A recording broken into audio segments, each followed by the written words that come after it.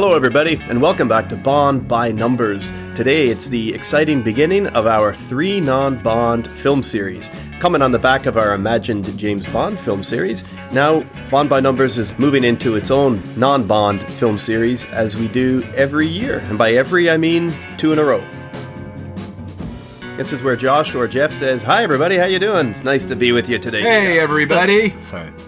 Hi, guys. I was just doing a nice insert for Scott to, if there's anything he wanted to add into that, it was a good edit point, that's all. And that's a good edit point. If that's what you want to call it, I think that's a great explanation for not having anything to say. I like it. I am excited for the next round of 3 non-Bonds. I'm curious to see what picks we have in store for each other and what surprises that may entail. And maybe we'll discover some spy films that we never heard before, and maybe some of our listening audience will discover some spy films they haven't heard before. And this is the case for me, and I guess maybe I'm just super uncultured like a really bad yogurt, but I didn't know Quiller. Neither did I, buddy. Neither did I. The Quiller Memorandum, and I'm glad that I found it. Because I was trying to find something that would, more or less be the same kind of feel of like a 60s Bond film. And boy, I guess I really kind of hit the jackpot, especially with certain people that are a part of the production, as we'll find out as we go on with the episode. So I'm very pleased with my with my pick for the non-Bond, and here we go. Yeah, I'm excited. You made an inspired choice, my good man. Like yourself, I didn't know anything about Quiller before I kind of followed your lead on it, and I'm really, really glad to have explored the story and the story of the story as well, because there's lots of neat little bits here with the production and the acting that we're going to get into, as we always do when we do a film review. Josh, any first notes or impressions before we launch into the world of Bond? No, not really. I'm excited to talk about this film. I was not familiar with it either. For some reason, I got this mixed up with another film that was directed by or produced by Harry Saltzman, actually, and it had Michael Caine in it. Oh, yes. But I was thinking of the Ipcris file. That's the one. Yeah, that's the one I was mixed up with. And this is definitely seems to be always mentioned in that conversation, like the Quiller and Ipcris, because they're only a year apart, I think. And if we look at the actual when they were released, so I could see why. But when I saw the pedigree to it, I was like, first of all, I was like, really, George Segal, like from Just Shoot Me? Yeah, I know. Okay, I know. That's cool. And when I first watched this film, I was trying to wonder, okay, will I notice George Segal, right away if I saw him? And for a moment, it took me to realize that the character that they introduced at the beginning at the stadium, that was actually George Segal. I'm like, man, he was a good-looking guy. Yeah, I know. I was the same. I was like, that's George Segal? Like, that's really? But then he started talking, and then I'm like, oh yeah, that's George Segal. That's Jack Gallo from from Just Shoot Me. If people who aren't familiar with the show, it was like a sitcom in the late '90s to like mid 2000s with George Segal. He ran like a fashion magazine. David Spade was his secretary. Laura San Guacamo was his daughter. Enrico Colantoni, who's a really good Canadian character actor, he was on the show. Yep. And Wendy Malick, who was like the older fashion model, who was like a contributing editor. She was really good on it. If you ever can find the sitcoms, like if you ever find it in the reruns anywhere online or what have you, check this show out. It's really good. And George Segal is really charming, really funny, but he's also he plays a really kind of vacuous individual as well, and he does it quite well. Mm-hmm. He also plays like a silly grandfather in the Goldbergs. The Goldbergs, that's right. That was like his last role, right? Before. Yeah, I'm pretty sure it was his last role. Or one of his, and he was on there for quite a few seasons, and he was hilarious. He was good. Yeah. I've only seen and a he's few passed too episodes. In the past couple of months, unfortunately. Yeah, just in the last 3 months, actually. So it's a really timely selection because we can celebrate his career by looking at this story. Yeah. And going back to is like, okay, so George Segal, okay, that's cool. But I also saw the pedigree, as you mentioned. We have Harold Pinter. That's a name I was made familiar to in film studies when I did it in university. And on top of that, you also have Alec Guinness, who is always good. Yes, so good. And Max von Sydow was the added bonus. Like, and if anyone can play a Nazi, it's definitely Max von Sydow, and a very elegant Nazi at that. Yep. Yeah, well, it was interesting listening to Von Sydow talk about how he read the role, because he was quite careful in an interview on set, which I was able to see, to talk about how it wasn't the Nazis, but instead like a different class, a more aristocratic Nazi. He almost was really, like Prussian in a way. Yeah. Like, anyway, well, we'll get even he says like I'm a German gentleman, right? There's that Yeah, line. it seems to me that they were hinting towards maybe not like a Nazi rhetoric, but more of like old Germany, like what the Nazis were trying to bring back, without the whole racial stuff, was the idea of the old Prussian Empire, and Max von Sydow kind of captured that old kind of World War I Germany kind of feel, that we were elegant gentlemen, like our Kaiser was cousin to your king of England, for example. Like, it was just a matter of trying to bring back the old strong Germany, and not necessarily the Nazi Germany, although that was the term that was used, and that's also some of the imagery and symbolism that they evoked as well in the film. But he definitely played it on an ambiguous angle. I think that was really smart on his part. Aye, for sure. Just before we get too far ahead of ourselves, guys. Yeah. Like we always do. Bringing it back. Let me thank everybody for joining us. We really hope you enjoy the show. Jeff's put in a lot of good work, and so have Josh and myself. And we're really excited to talk this one through and see if you, like us, weren't too familiar with the Quiller Memorandum, maybe you'll be a fan or a viewer at the end of this episode. If you have seen it, hope you enjoy the show. If you haven't, hit pause, go watch it, and come check us out later on. Lots has been going on in the Bond world, so why don't we just transition into the world of Bond, and then we'll get back into the mainstay of our program.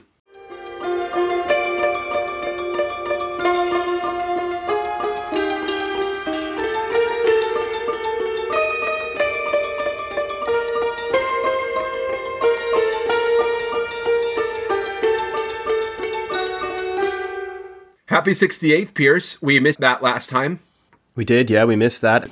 As long as Pierce Brosnan didn't forget, we're okay. I'm sure he didn't. And a very happy birthday as well to Pierce Brosnan's co-star in GoldenEye, Isabella Scorupco, who yesterday turned 51 years old. Beautiful woman, beautiful actor. Mm-hmm. Happy birthday, and Isabella. Now, guys, I suppose for the big Amazon-shaped elephant in the room, let's talk about Bezos's takeover of MGM and what we think that might Bezos. mean. What a that package. might mean.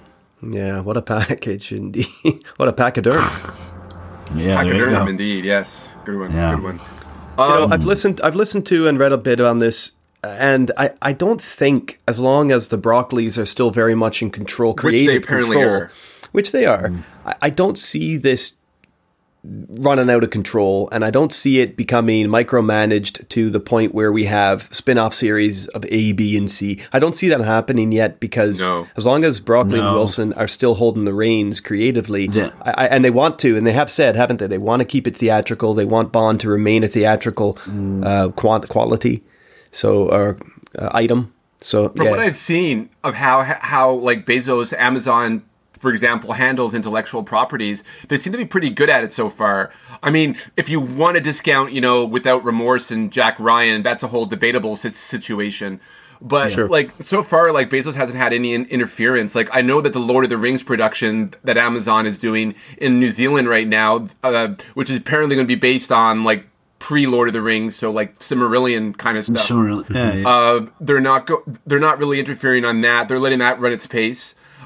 They have another production way out in Eastern Europe right now, central to Eastern Europe, the Wheel of Time, which is also having its own production company controlling it. So Bezos doesn't have a big interference aspect to him at all. Like, the only thing I would say to Amazon kind of lacks a little bit, but I don't think with Bond they'll fall back on that, is advertising. Because I remember when Bezos saved The Expanse from cancellation. Yeah, you have spoken about that before. Yeah. I knew that was something you were fond of. That's right. Yeah, and unfortunately, like I kind of conflicted about it because I don't like how Bezos treats his workers. But I'm glad that he saved that show regardless. But at the same time, it was more for his own personal interest than anything.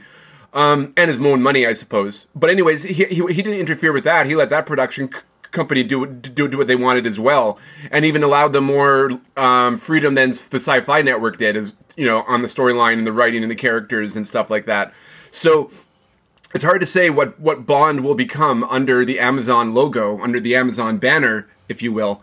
But I'm optimistic. I mean, I wouldn't mind if someone possibly said, well, Amazon could, if they wanted to, make a James Bond series, and if they wanted to adapt the Fleming novels like in a serialistic fashion, like on a television series. If it was a period set piece, in the I'd 60s, be okay with that. set in the 60s or something. Like, I think that would be kind of neat if they did the Fleming viewpoint of it.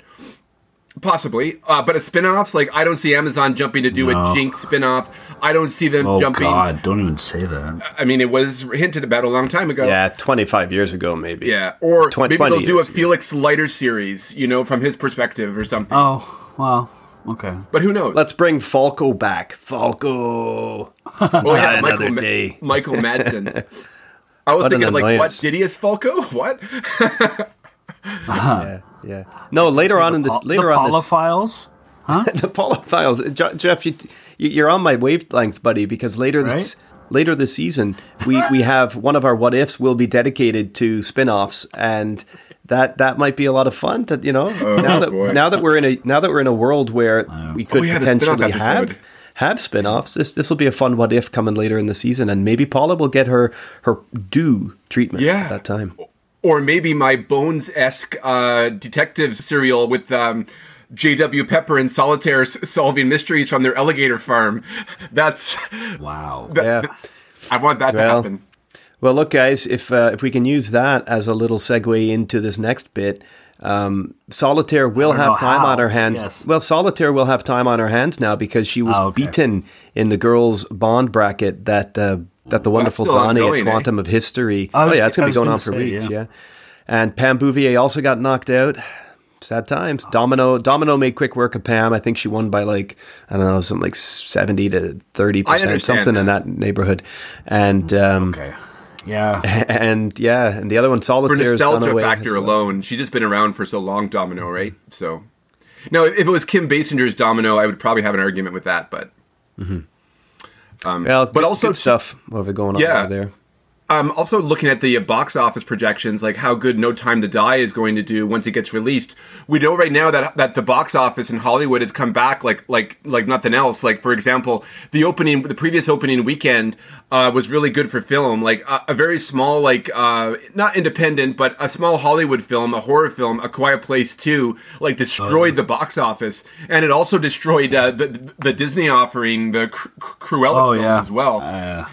Now we have upcoming, Black Widow, in a week or two. That'll be the next big Disney Marvel release. So it might look good for Bond to come in the fall when No Time to Die comes out. I think a lot of people really want to get back into the theaters, get back to the normalcy of life, and that's one of the ways to do it is go to see a movie with a friend or girlfriend, what have you. I'm anticipating that No Time to Die will have really good box office.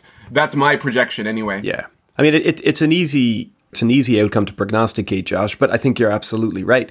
No Time to Die is going to set some pretty outstanding records in the fall, so long as things continue to plateau and get better with vaccination and people's confidence in returning to society, continues to move up slowly.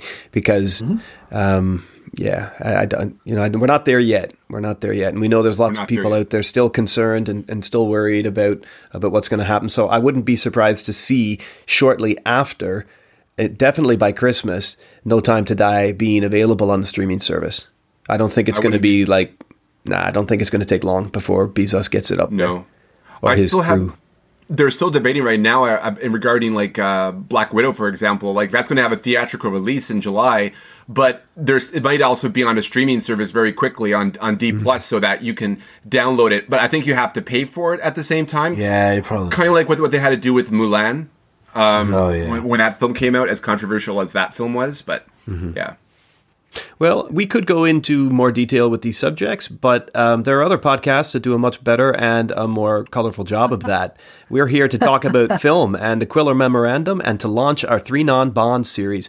So guys, if there's nothing else with the world of Bond, why don't we just get straight to the Quiller Memorandum? There's a memo coming through your smartphones right now that says it's time to move. So rip off that ticker tape and report to HQ. All right.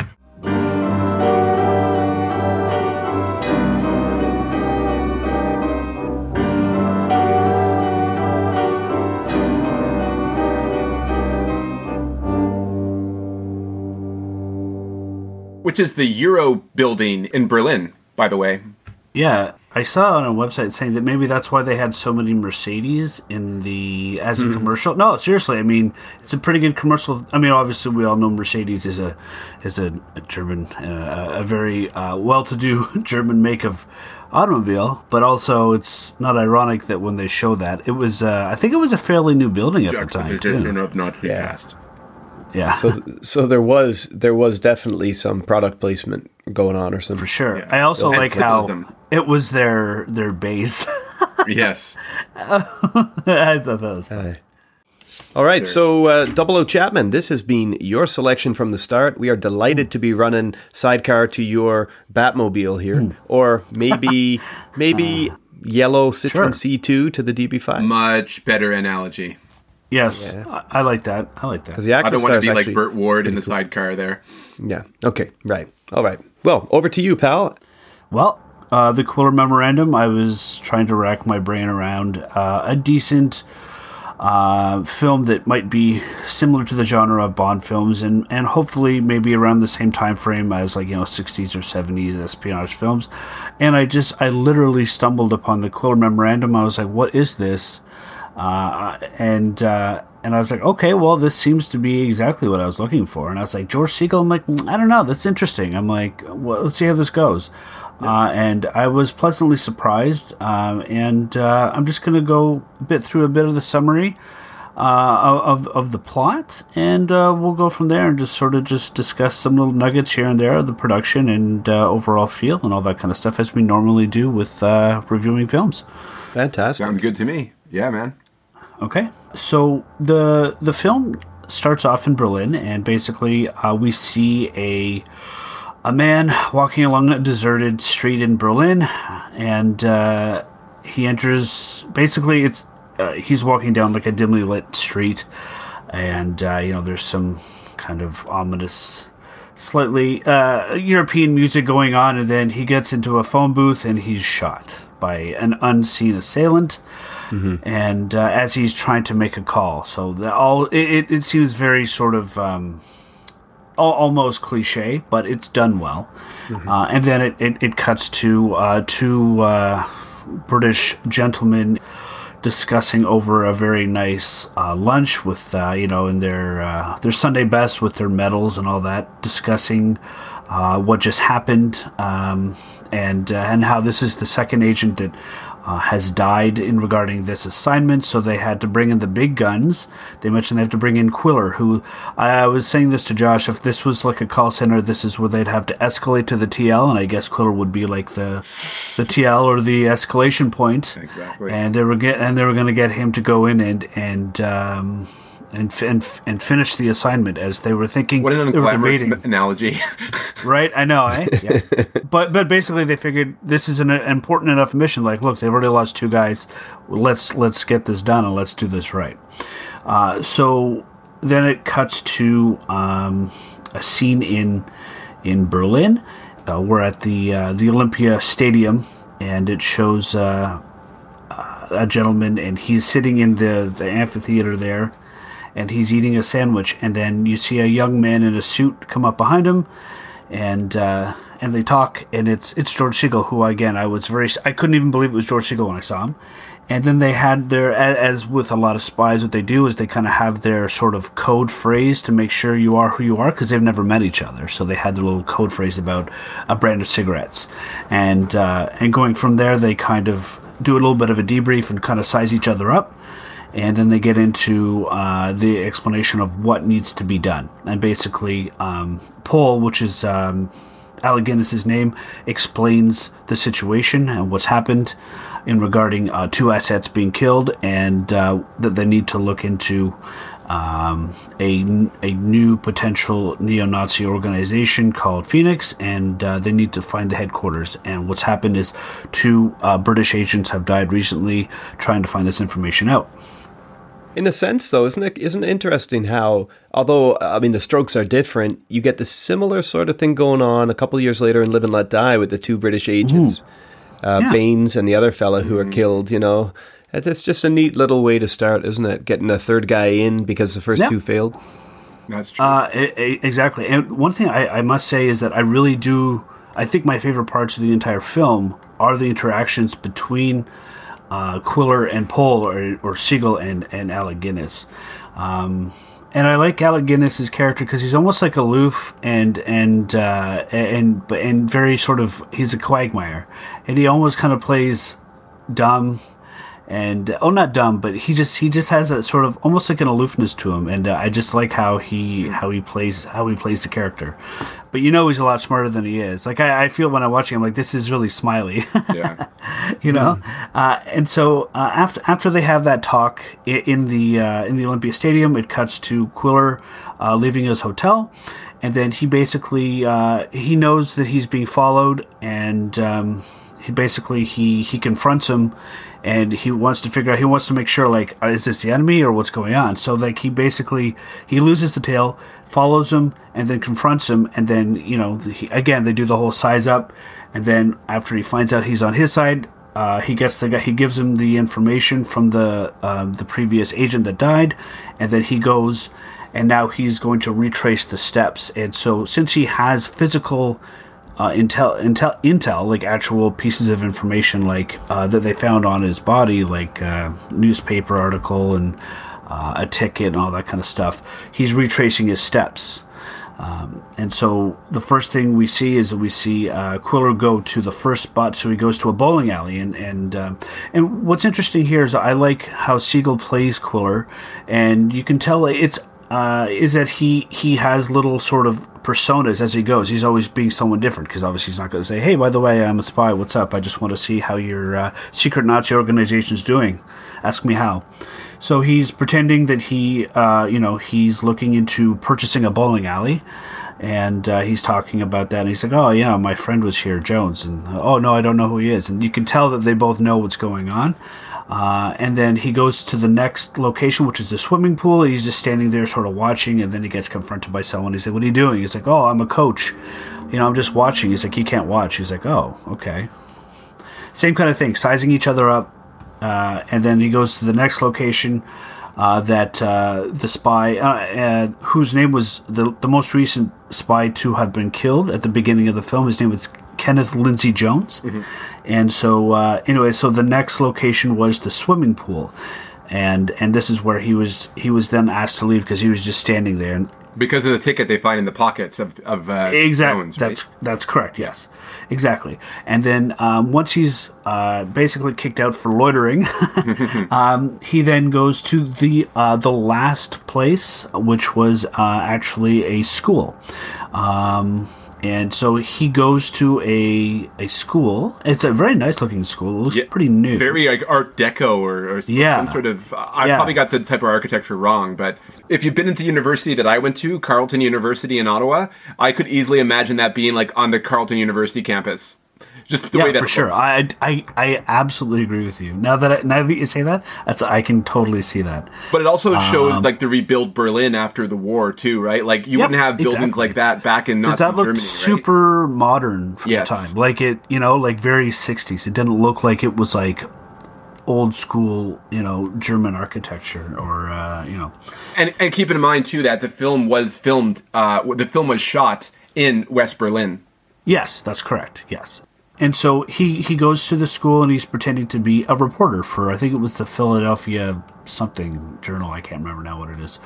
And so he goes to the headmistress, and he's just talking about, I was told about a gentleman who used to work here. I'm writing an article. And then basically the headmistress brings him to an English teacher who knew of the teacher. And then he speaks to her, this is the femme fatale, the actress Senta Berger. Inga. Mm-hmm. Yeah, so her character's name was Inga Lindt, like the chocolate, spelled the same. But she's not quite so sweet. No. Or is she? Well, we'll see. We'll see. We'll discuss it later. And basically, so he tries to, again, Quiller is very charismatic, and and what I like, this is one thing I really do like about the Quiller's character, and how Siegel plays him, is that he's like seamless with cover stories. Like, you could tell that he is a seasoned agent of wherever he's from, and you could see how he is sort of the escalation point, because he's seamless with cover story and just sort of going with the flow. Like, very good at improv, I guess. Yeah, I'm gonna have to pick your brain about that, though, Jeff. Oh, you don't think so? Okay. No. I'm not saying I don't think so, but when we talk about the acting and maybe the way the story's written for the characters, I'm gonna want to pick your brain about that a little bit more, because sure. Because Segel, to me, seems to almost overplay the sort of the fakery of himself. You're right. It's really weird. He does in some parts. He does. I agree with you. But we could talk about whether that is him putting on, like he did in the bowling alley or the pool, putting on that sort of persona of, you know who I am and I know who I am, but let's just pretend, because I'm trying to flush it out, let's just pretend that I'm trying to buy a bowling alley, or let's just pretend that I'm a fucking coach for a university. Let's just pretend, you know? Exactly. So he talks to her at the school, and then he basically gives her a ride home, and kind of, tries to put his foot in the door and says, "Oh, hey, your suitcase seems rather heavy. Can I come upstairs?" And then they talk a little bit more, and then he's trying to get a little more pumper for information, but not the real pump yet. No, not yet. And he's doing, and so he's just trying to, like, slowly kind of, assess the situation, see, is she a good guy? Is she a bad guy? Does she actually know anything? That kind of stuff. I think he does a good job of it. I like his character. I like how he talks. He's very smooth and, debonair and all that kind of whatever. He's good. Anyway, so when he leaves, he notices that he's being followed. And so he walks past his Porsche, which we'll get into later because it's very nice. Mm-hmm. Though it seems rather dirty, because if you look at that scene, like, it definitely needs a wash. Oh. Mm-hmm. And though he walks past, and then he's seeing the guy, then he actually walks up and confronts him. And he just starts, just talking to the guy very bluntly and loudly in German. And then while he's talking to the guy, and the guy's saying, like, "Oh, I'm not following you." My German is very bad, but I'm going by body language. Mm-hmm. And then 3 other guys basically surround Quiller, and they're like, basically, he's like, "Get out of here! What are you doing?" kind of thing. And so basically, I think that whole scene, which was really good, because we kind of figured that he was playing a character like, "Oh, I'm American. I even though I'm in Germany, I didn't bother to learn the language. I'm a brash American tourist. I'm a brash American. Arrogant, yeah." Mm. But then you could tell that, like, and I'll be honest, I don't know how good his German was, but obviously it was seamless the way he was talking, and you could tell that there was a menace to how he's talking, and he was threatening, and that was one of the only times in the entire film that he actually was, like, threatening. So I liked that, because you could see, and that's why I like the character, because he plays this kind of like ho hum, like he's, but when it comes to the push comes to shove, I have a feeling he could probably maybe do some damage. But anyway, so when he actually confronted them and played their, he went and spoke to them in that sense, kind of called their bluff, and then when he went into the car and drove away, that was an interesting scene. And I like that.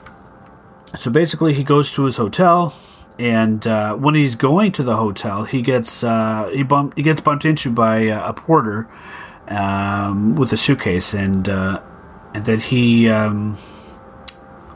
basically he drives off again in the Porsche, and he's being followed, and he knows he's being followed. So, and then a car chase ensues, which is actually, I think, it's a very, very well shot car chase. Yes. Also, the sound is amazing. Sound design is fantastic. Mm-hmm.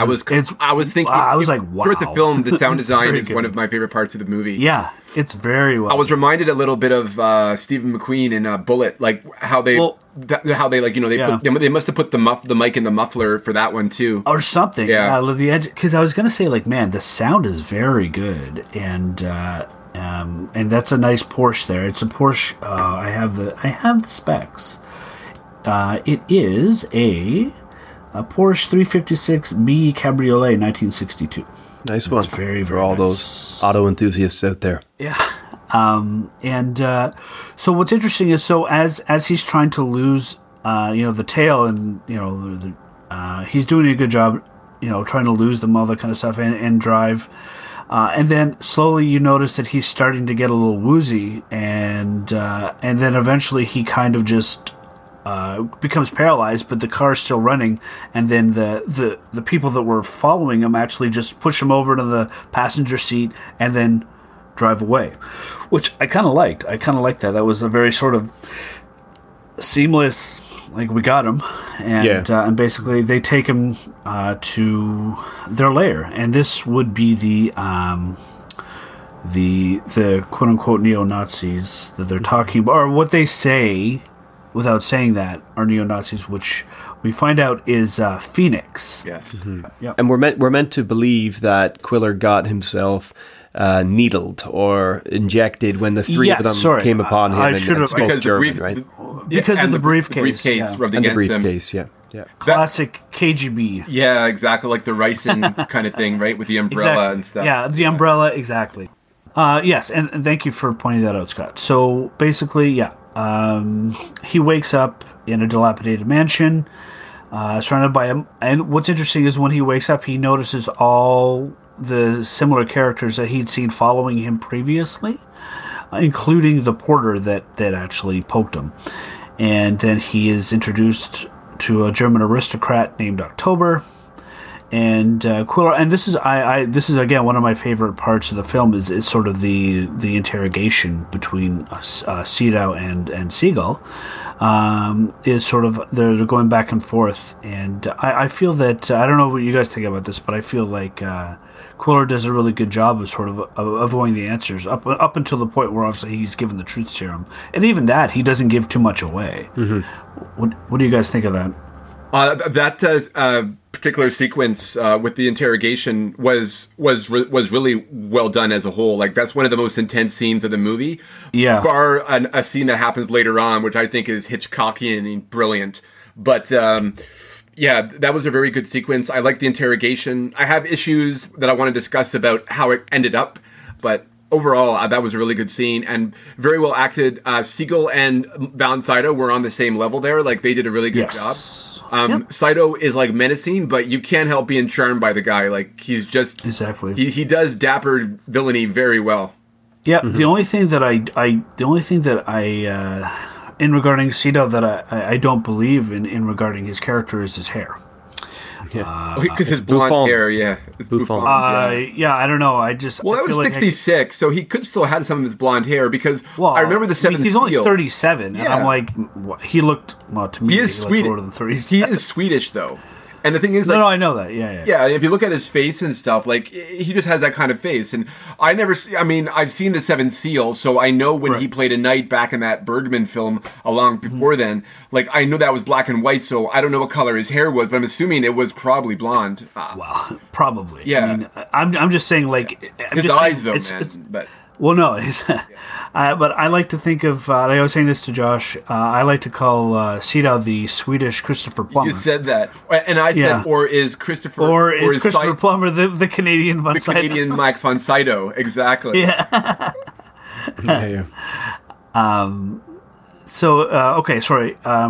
Getting back on track in regarding the scene. So basically, because Quiller is not answering the questions that October is asking, they eventually give him the truth serum. Quiller does his best to only review a few minor details, and basically he decides to spare his life. Basically, I think it's more or less so they can follow him and basically see if they can get more information, see what he's up to and where their base is, basically. Because it's one of those things where obviously Quiller's job is to figure out is to finish the assignment and what's going on with this new sort of Phoenix being sort of like obviously like a new German, either whether it's a neo-Nazi, a new German organization Reich. Or a new German Reich, but obviously with the name Phoenix, it's rising from the ashes of the old Germany being a new Germany, but we don't know what that is. So, anyways, exactly. And they also call him Reichsfuhrer. Like October's character, he's referred to as Reichsfuhrer by his men, which is a common term that was used in Nazi Germany. Yeah, that's a good point. So basically, after they drug him again, and then he wakes up beside a river. He wobbles to a taxi, and he's speaking to the taxi driver, and then the taxi driver gets out, and then he steals a taxi. And basically, he also seems to evade more tales. Then he just goes to a dilapidated hotel. So he doesn't go back to his main hotel, obviously. And he calls Inga from there, which is, I don't really agree with him doing that. I don't like that. I think that's stupid. I mean, if he's such a good spy, why would the first thing he does is call her, and he's kind of out of sorts. But again, maybe that's the drugs talking. Maybe that's just of the anxiety. Like, is that just the human character of him? But I'm just surprised. And this is also the moment where they plug in the theme song for the movie Wednesday's Child. Yes, that's right, which is good. I like that. I like that song. And then so basically Matt in the Monroe. morning, always good for John Barry and a spy movie. Yeah, exactly. Wednesday's child is a child of woe. Wednesday's child cries alone, I know. So basically, he talks. He wants to meet Inga, blah, blah, blah. But she's like, not now. So then, in the morning, he goes, he rents a car. And when he gets in the car, he gets confronted with an agent, which is an agent of Paul's. And basically, they're like, hey, we need you to figure out what's going on. We haven't heard from you what's going on. So then he goes and drives and meets with Paul. Sorry, not Paul. And this is probably one of my favorite scenes in the film, is when he is basically, it's almost like he's hungover, and he's at breakfast with Paul, and again with Alec Guinness, and the way he plays his character, he's very sort of like, I don't know, how would you describe his character? Like, he just plays with him. He's like, like there's that part where he's like, and then he tried to kill me. He's like, and did he? It's like, fuck off. Like, obviously not. And I like that. And he's sipping the coffee. I think he just knows the condition that Seagull is in. Because, like, imagine, like... And he likes it because he's, like, hungover. And it's kind of like, I like it. I know. Yeah. He's like, look at me. I got my Dapper Dan in my hair or whatever it is, my Bro Cream. And, I'm sipping my coffee. I got my suit on. You look like loud shit. for you? Yeah. He's like, I look like shit because I'm wearing the clothes I had before. I was just, tortured by some neo-Nazis. My knees all scraped up from a needle. Leave me alone. Imagine having a job like Quiller does, and then you have to show up and listen to a very, very... condescending, perspicacious Alec Guinness, on how to be a spy. And have to pay attention to him. Like, that is not an ideal scenario at all. Like, can I just finish my black coffee and then you go into like how to spy? Hello, you asked me to do your job because you guys can't do it. Eat some more. You're lecturing me. Yeah, have another. Yeah, why don't you just eat the scones instead of showing me how to spy with scones? But also, that being said, I really actually enjoyed the little description of two opposing armies in a fog, and you can't be too far to one side, otherwise you'll give away the position of either. So you're really sort of, and it really does sort of describe the Cold War and sort of the East and West Berlin and how that works. So I really enjoyed that dialogue and that situation. It's one of my favorite scenes in the whole film. Also, in the fog, you can destroy your own army too by accident. So be careful. Yeah, that's true. Yeah, that's a good point, Josh. And so basically, once after that, then he goes and then he does eventually meet up with Inga again, and then he actually decides to change the story, tells her, I'm not really a reporter, I'm an investigator, and then he's talking about how he's like actually investigating these people, and then of course, they have sex, and then they have some pillow talk, and then she reveals that she might know someone who might know the location because apparently they were friends of her father's, and then he's kind of, oh, that's interesting, blah, blah, blah. And so then they're going to go meet this friend who might know the information. They go back to the one of the locations previously, which is the swimming pool, and now is empty for some reason. Of course, when he confronts him, he's like, oh, but I don't know it, but I know someone that might know. Of course. And then when they meet that contact, it's actually the headmistress. And of course, the headmistress is like, well, I might know someone, but I kind of know the location, maybe. And where is the location? Oh, it's just behind you. It's this house. And in that scene, that's the exact same scene from the opening where you originally see Kenneth Lindsay Jones the late spy who was shot in the phone booth. So it's all kind of coming to a head. Quiller basically says, like, okay, look, I have to go check this out. You guys stay here. And so he decides to go, and sort of on his own accord, he's going to go and quote-unquote infiltrate. And so he does his best to, jump over the fence and go through the crack in the wall of the dilapidated house. Of course, then he is... he's found, and again, by all the same people he saw before, and then he's super dejected. And he gets led back into the same room where he was interrogated before by October, and they have a conversation. Then he leads him into the basement, which, lo and behold, Inga is held captive, and this is a really great scene, a really great dialogue, really well filmed. I think this is, again, also one of my favorite scenes in the film. Would you guys have anything to add to that? Like, what do you guys think of this scene? It's a fantastic sequence in terms of like direction and sound design and score, as well as and even characterization to an extent, and the building of suspense. Like, it's very well done, and it's great. Just to give you the TLDR on that, it's really good, and we'll dive into that, especially when it comes to not just story, but I would say atmosphere as well. Yeah, exactly. So basically, at this point, when they're in the basement, and Quiller is confronted again by all the Phoenix people, and then also having Inga there, held captive. October plays up on this. He plays the fact that there was a recording and what he divulged being drugged with the truth serum. And then, of course, October's trying to interrogate Inga and play up on Inga being the weakness for Quiller here. And then she also says, though, that she doesn't understand English. And then October is trying to play up on that to see, like, he's saying things that he's trying to see if there's any kind of tell that she does, which is also good. Anyway, so then October says, look, I'll let you go. You guys can survive as long as you tell me the information I want to know. Where's your base? And I'll give you till dawn, and if you don't get back to me, you die and she dies. Quiller leaves, and... You're not exactly alone. No, he's followed. He's trying to, and then he tries to make a run for it, and leads away some of the men that follow the train where he pretends to go on, and then he comes down, notices like half the men didn't follow him, and so he walks back dejected.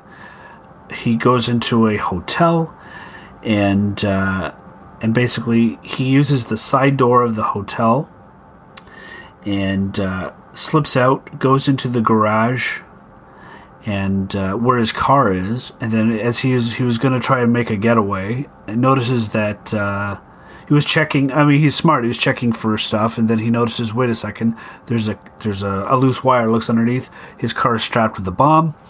He actually removes the bomb, but keeps it going, and then he makes it so the bomb explodes on the car, but he's obviously safe. So then the rest of the people that are waiting for him think he died in the car bomb. And then he walks to the base in the Mercedes-Benz. What's the name of the building? The Europa Center, I think? Yeah. And he goes in, and basically he gets up to the top floor there and advises that, he's alive, and he gives a slight debrief. Paul makes his entrance in a nice, house coat because he was asleep. And then they have another little sort of emasculating conversation. And once he tells Paul the information, and then Paul passes this information on to another team, they get a call saying they caught everyone. And then when Quiller asks, well, when you say everyone, did you get the girl? And they're like, no, there was no girl. And he's like, oh, well, that's not everyone. What's going on? And so then he eventually goes back to confront her at the classroom. Yeah, and then she said, oh, they let me go.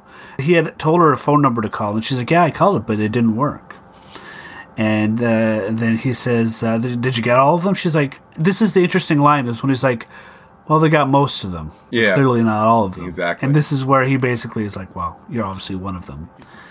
or something to that effect, And then the last scene of the film is when he's walking away, and it's kind of like it's slowly pulling out, and then he bumps into the headmistress, and the headmistress is like frightened, and she just sort of like does a double take, and startled for sure. Startled for sure, and then it's sort of a long pull out shot of the school campus, and then him walking away with like the Peanuts music playing. Do do do. Yeah, the Peanuts music. Yes, but that's an interestingly composed shot at the end, because you've got all the kids walking in lines that are quite regimented, which is made, of course, for us to think that. But that's a good point. It's also training the future youth of Germany. Yeah. I think it's also important that we recognize that this was kind of set up for us quite easily at the beginning if we cared to pay attention to it, or I suppose cared to pay attention. One of these things is like it's a retrospect drop, because Steiner, who was the Nazi war criminal, worked at that school. And that's where he, that's the guy Jones was onto. And so it's all kind of foreshadowed for us there that this school is dirty business, and that Steiner wasn't just the sort of isolated odd duck in that staff room, But for some reason, we're pulled into the story because we trust the headmistress for some reason. We trust Inga because the narrative seems like it wants us to trust her, right? Exactly. So we get Shyamalan'd at the end of the movie, basically. Yeah, basically. Well, not Shyamalan. That would be like if the reveal was, Inga was Ava Braun all along, or something like that. a werewolf. Well, whatever. You know what I mean. You know werewolf, what I mean. Yeah. But there are all sorts of ways that the film and the filmmakers try to make Inga the very obvious love, soft, innocent, needs rescued figure. And I mean, she's absolutely bathed in filters throughout this movie. Yes. Like, soft it's filter. Crazy. It's really crazy. It looks stuff. like every shot of her is like the dream filter. Yes. Yeah. But anyway, let's get into it then. I mean, should we talk a bit about the production and some of the features behind that before we do our scoring? Okay, cool.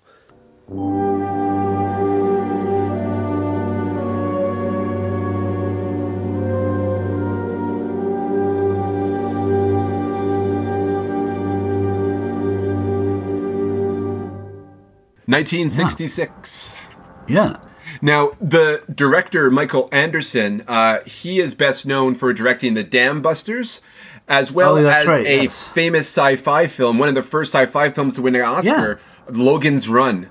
That's right. Yeah. And what's interesting is, like, he was not young when he did that film. Like, he died at 98. He was born in, like... 1920. So it's interesting, like, I mean, I don't know. Maybe I'm just assuming here, but like, it's interesting to see a man at the age of 56 in the 70s do like a science fiction film like that. Yeah, it comes from an interesting pedigree. Like his great aunt was Mary Anderson from Kentucky, actually, and she was one of the first big like a Shakespearean American actresses. And there's a whole theater in Louisville, Kentucky, that's like dedicated in her name. Oh, that's cool. Yeah. So I'll read a couple of critical reviews. So, like it wasn't really well reviewed. There wasn't a lot of great reviews. It did get nominated for a few BAFTAs, but overall, like some of the contemporary reviews were not too kind. There was one from the New York Times. It was a Bosley Crowther. Good old Bosley. Yeah. Yeah. He can be tardy. He can be snarky. That guy. Well, I'll read you the first. We're laughing. We're laughing because we remember, and I'm sure our listeners will too, if they recall our first season series where our first series on all the Bond films. We used a lot of Bosley Crowther reviews when we were going through the Bond films. Yeah. Oh yeah. Well, so the first line of his review, and this review was from December 16th, 1966. If you've got any spying to be done in Berlin, don't send George Segal to do the job. Or rather, don't send the pudding-headed fellow that Mr. Segal plays in the Quiller Memorandum, which came to the Beekman yesterday. He's the sort of secret agent who, on being assigned to snoop around Berlin in search of the hidden headquarters of a neo-Nazi group, goes straight to the nearest pretty female. No one would ever suspect of being tied with the neo-Nazis, but of course, who is? That is, no one who would ever suspect it, except everyone in the audience who has ever seen a hackneyed spy picture, which this one turns out to be. And then after this unwitting fellow has been betrayed once by the girl and badly beaten up by the villains who want to find out where his headquarters are, he allows his wide-eyed Delilah to let him again to the hangout of the gang. Yeah. And then there's the main one. He's like, clearly the Quiller Memorandum is a claptrap done up in a style with a musical score by John Barry that might lead you to think it is art, but don't let it fool you for 1 minute. Nor Mr. Siegel, nor Santa Berger as the girl. The whole thing, including these two actors, is hollow as a shell. On the bill with it, however, is a cute little animated cartoon called The Top, which illustrates the moral that you should never hope to achieve success by climbing it. Anyways, he goes into talking about the short that came with the film. Which is obviously better.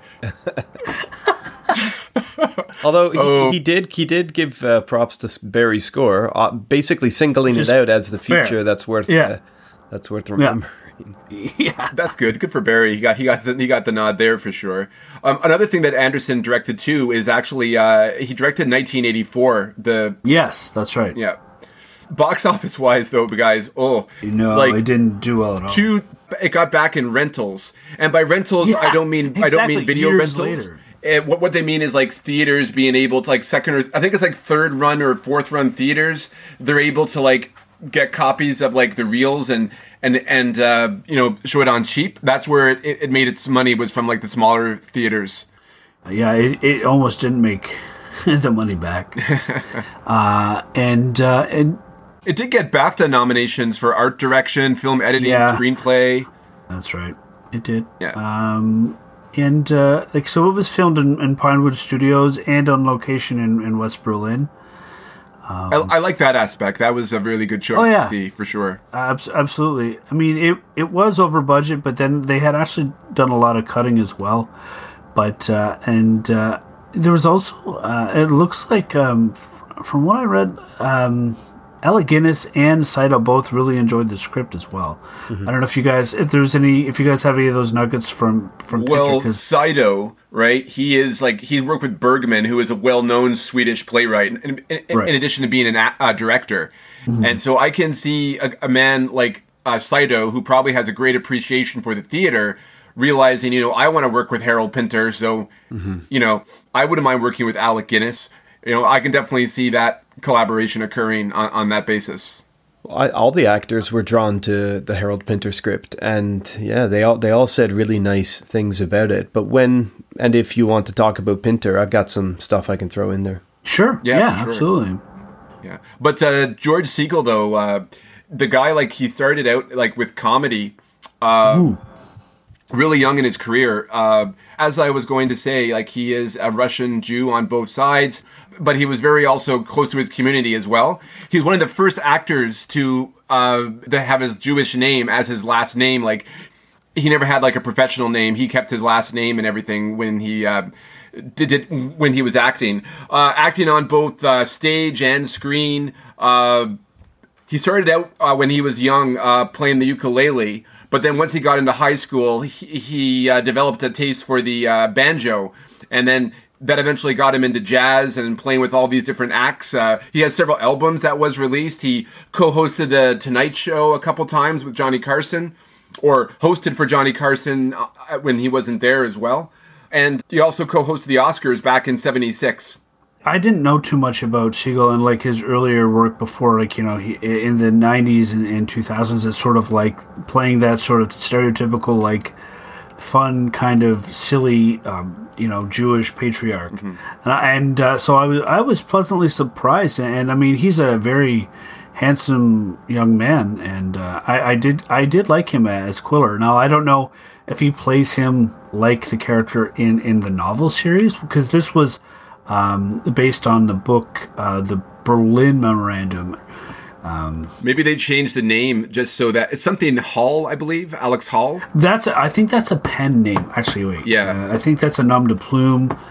I have it. It is. And just while you're checking that, one cool thing about George Segal is that while he was a comedian, he had a comedic background. He was also a very serious actor, like dramatic stuff as well. As we can see in this movie, I mean, I'm not going to say he was dramatically solid in this film, but you can see that he has acting chops. I mean, he did study at the Actors Studio under Lee Strasberg, so he was from the same school of like that De Niro and Brando and all that came from. So, comedic wise, he was very close relationships with Buck Henry, with Paddy Chayefsky.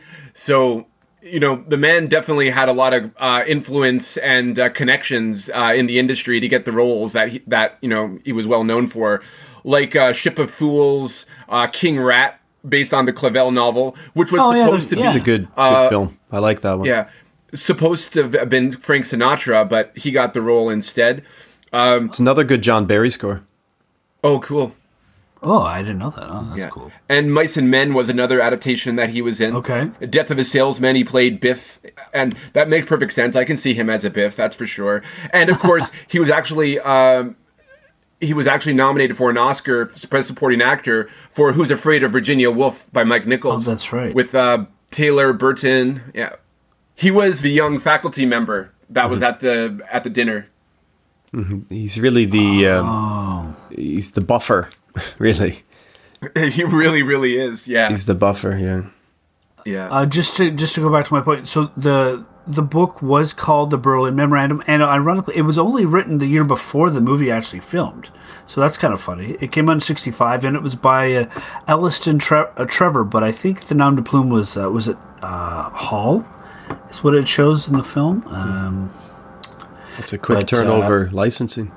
Yeah, that's what I was going to say. That's very bought quick. up right away. Yeah. But I mean, Hollywood was eating, and so was the British studios were just buying up these spy stories, weren't they? Like Bond was explosive. That was yes. Well, exactly.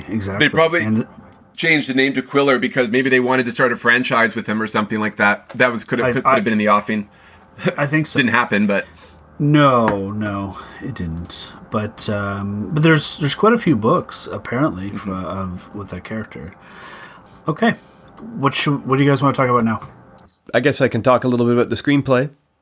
Yeah, sure. Definitely, because I think this is one of the elements that's really noticeable in the film. I think it's probably the strongest. The dialogue is probably the strongest part of. The film. Well, I think this was a script by Harold Pinter, which attracted these actors. I mean, it is a really good cast, regardless of what you think or what we might soon think or say about the performances of the individuals. All of the actors were really attracted to this script. George Segal has said in an interview that it's the lightest, most economical script I've ever read. Alec Guinness referred to it as marvelous, saying that it leaves a lot of loose edges for the actors to fill in. Subtlety and wit, he says. That's Pinter all over, isn't it? And Von Sydow exclaimed that everything in the script was understated. There's so much between the lines for a director or an actor to find their own interpretation with. So those just some expressive platitudes, I suppose, by the acting crew. And Santa Berger as well was quite effusive about how much she enjoyed the script.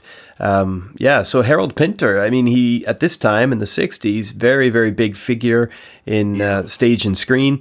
I think really this screenplay was nominated, as Jeff, you said. It's really one of the hallmarks of the film.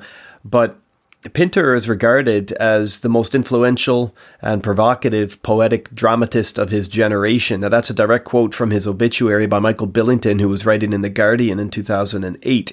And, that's no small celebration, the most influential, provocative, and poetic dramatist of his generation.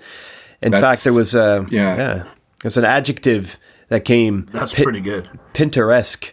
Pintoresque, that's right, yeah. An adjective referring to the, quote, cryptically mysterious situations imbued with hidden menace. So when one uses that term, that's what they're referring to. And it comes, of course, from his very well-known drama. Pinter was an instinctively political writer, but most of his best-loved works are about sex, power, and relationships. In the 1980s, he, with the publication of a couple of plays, and I guess kind of this change in his own personal life towards political activism, he became regarded more as a political writer of civil rights and sort of, the way he would throw himself behind things. But it really did start He earlier also married an author, too.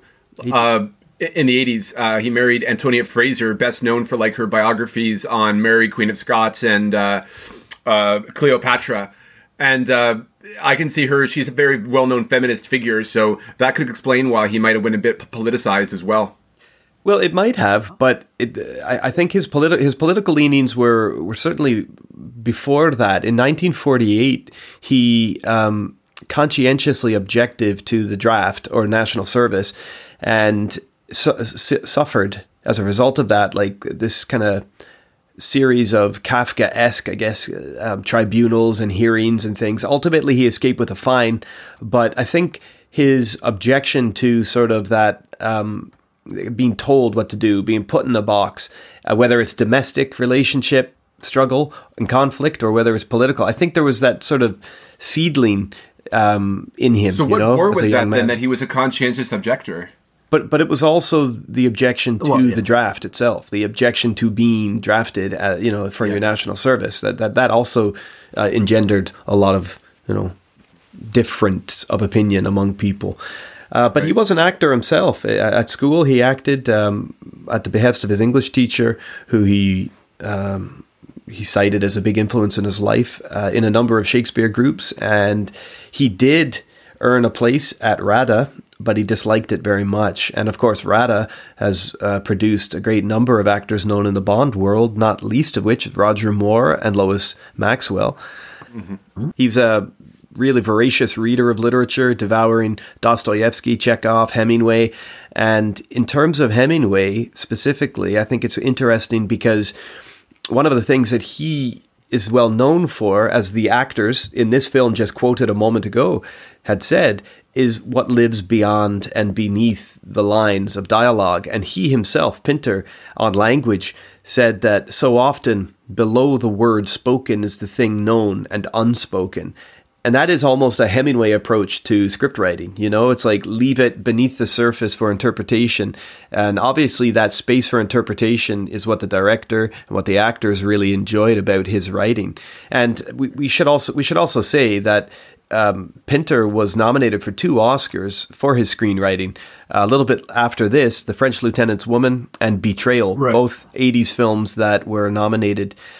He also wrote, it's funny, you were talking about Logan's Run a few moments ago. He also wrote a film in 1967 called Accident, starring Michael York. And that was, I think, I think that was a finalist in the, or was it? Yeah, I think that was a finalist in the Cannes Film Festival in 67. He also wrote the James Mason film, The Pumpkin Eater, with, what's her name now? I forget now. That was in 64. I forget her name. Anne Bancroft, I think. Anne Bancroft. Oh. And the Fitzgerald Mel story, Brooks' The Last wife. Tycoon. Yeah, The Last Tycoon was also a film he wrote in 76. So, I mean, he's got some serious pedigree as a screenwriter as well as a dramatist, but he's best known for a dramatist, having won the Nobel Prize just 3 years before his life for literature in 2005. The types of themes that he's well known for are the sorts of themes that we see here in the story to a point. Male weakness, maybe, isolationism, double standards, survival, domestic power. These sorts of things kind of kept through his plays. And a little bit of politics, for sure. It's definitely of course, placed into there.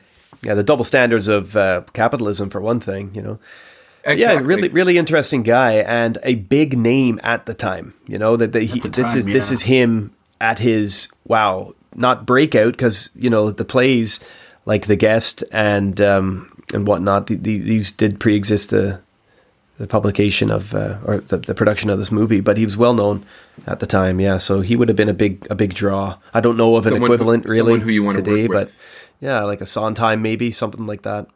Yeah. Would it be like a Mamet? Or a like Mamet? David Yeah, Mamet? sorry, that's a Mamet better would- example. like that? That's a Would be a good example.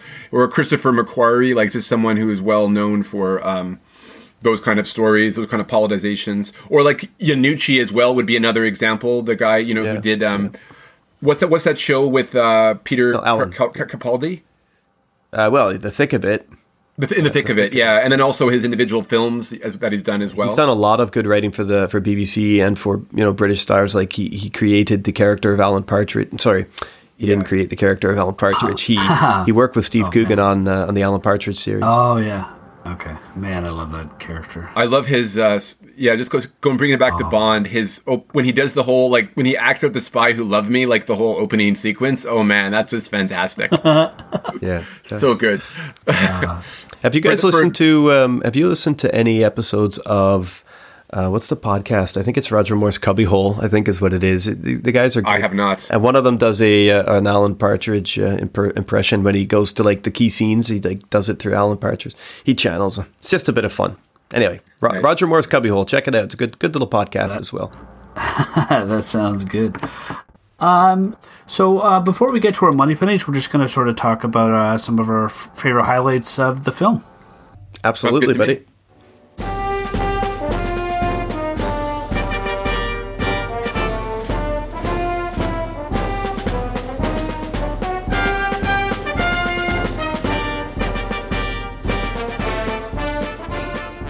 I kind of sort of stopped Midsummer and sort of talked about how much I enjoyed the interactions between Pole and Quiller, or the actors being Siegel and Guinness, and Siegel and Sydow, with being October.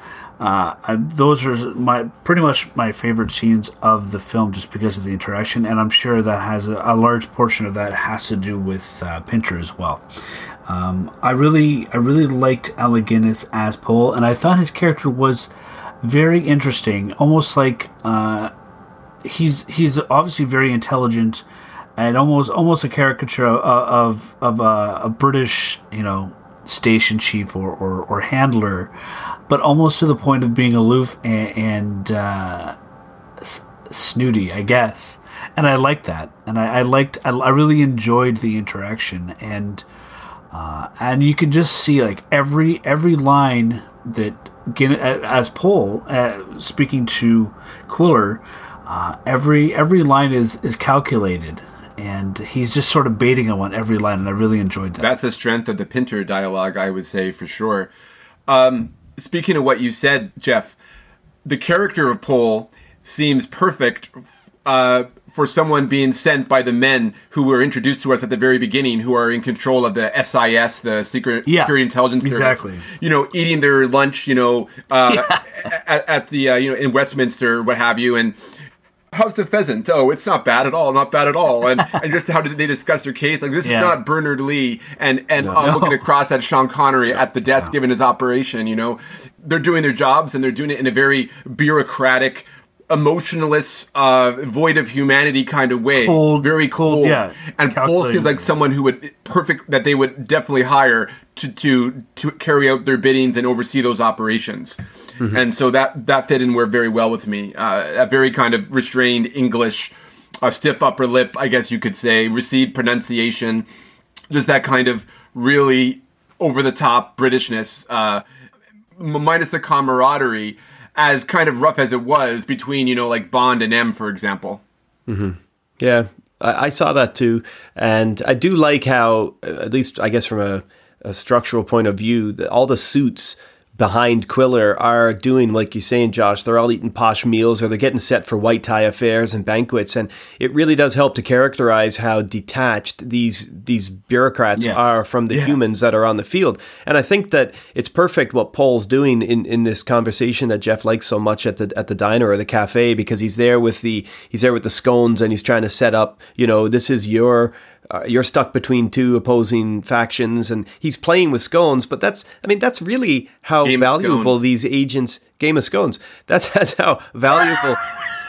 That's how valuable these agents are to these suits. They are just fucking biscuits. Yes. And I know some are better than others. Some got raisins, some got fruit. But the truth is, I like that. Some has raisins. Hey man, I am a big fan of fruit scones.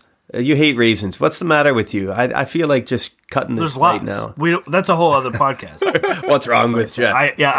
Behind the paywall. I don't like What's raisins. Wrong with Jeff? Yeah. Subscribe on Patreon for the full episode. Season, you mean? It's only fucking one episode. Anyway, Yeah, I just think that's like the perfect symbol, isn't it? Like for how detached and uninterested they are. Like I'm going to use scones as a symbol of these factions, but really, you're like the salt shaker in between. You really are meaningless to me. And I like how he's using scones as an example in a German restaurant. I like that. I also like, for example, if you go back to another conversation between Paul and Quiller, their first interaction at the Olympia Stadium, the place of many significant Nazi rallies and whatnot. Yeah. And he's like eating the Knackwerk sandwich, so, a particularly very German meat, and he's, indifferent to all the stuff that's going on, that went on in that stadium, like there's like an emotional disconnection to what's going on, even more significant to the fact of, Siegel's Jewish ancestry. Now, they don't highlight that in the film, but I thought that would be interesting because they said that he did work in the Middle East. So it makes me wonder if he was like in Jerusalem, was he also like a Nazi hunter? Like they never quite get the details on that's that. That's true, kind but of fuzzy. I took a different look at that. Sorry, Jeff, go ahead, buddy. No, when they said he worked in the Middle East, I kind of figured he may have had something to do in Egypt, like the whole, that's what I was thinking. Yeah, that's what I was thinking. Yeah. It's around that time, because the Suez crisis. But that well, and after that, because there was a lot of stuff going on in the early to mid '60s at that time as well. Who knows? But I think it was good. Just if you want to just sort of give sort of like a little nugget of like, oh, okay, so he just came back from somewhere where that's still very much sort of like has to do with the Cold War and interesting operations that would be very heavy-handed. Is if you want to sort of get the audience to think, oh, okay, this guy is a heavy hitter. He just came back from the Middle East, so obviously they sent him in to important areas to get things done. So I think that was the whole point of name dropping that as a location. It's a well-known chaotic area, and it's just to show that this guy can endure under certain circumstances. Yeah, exactly. That's what it was. Which he needs to do. The scene, however, in the first meeting, just to go back to what you were saying, Josh, I find it also kind of interesting. I did read it differently than you did, though, because I don't think so much Paul is ambivalent about what's going on. I read it more like this is a site where there were Nazi rallies. This is the site of such fascist, history. I just kind of think it's like him sitting there saying, yeah, well, now here I am eating a sandwich, running a British intelligence thing, and you got no idea that I'm here. And the fact there's tourists all around the place. It's like hiding in plain sight. Yeah. And then you get kind of like that Riefenstahl like opening shot where like he's walking towards the stadium between like the two big obelisks, right? That you see at the front, a very particular fascist Nazi imagery. And then when you go in there, it's an empty stadium. Yes. And then you have tourists there, and then you have his indifference to it, showing that, we're on top now. This is the new regime. Very good point. Very good point. I was sort of in the same mindset as Scott in regarding that. I also thought it was kind of funny. Is like if they're doing a clandestine meetup and sort of, if you're going to be the only two people in a huge amphitheater, like you kind of stick out. Yeah. It's like we're having a secret meeting, but like you're broadcasting. Anyone can. You're like, hi.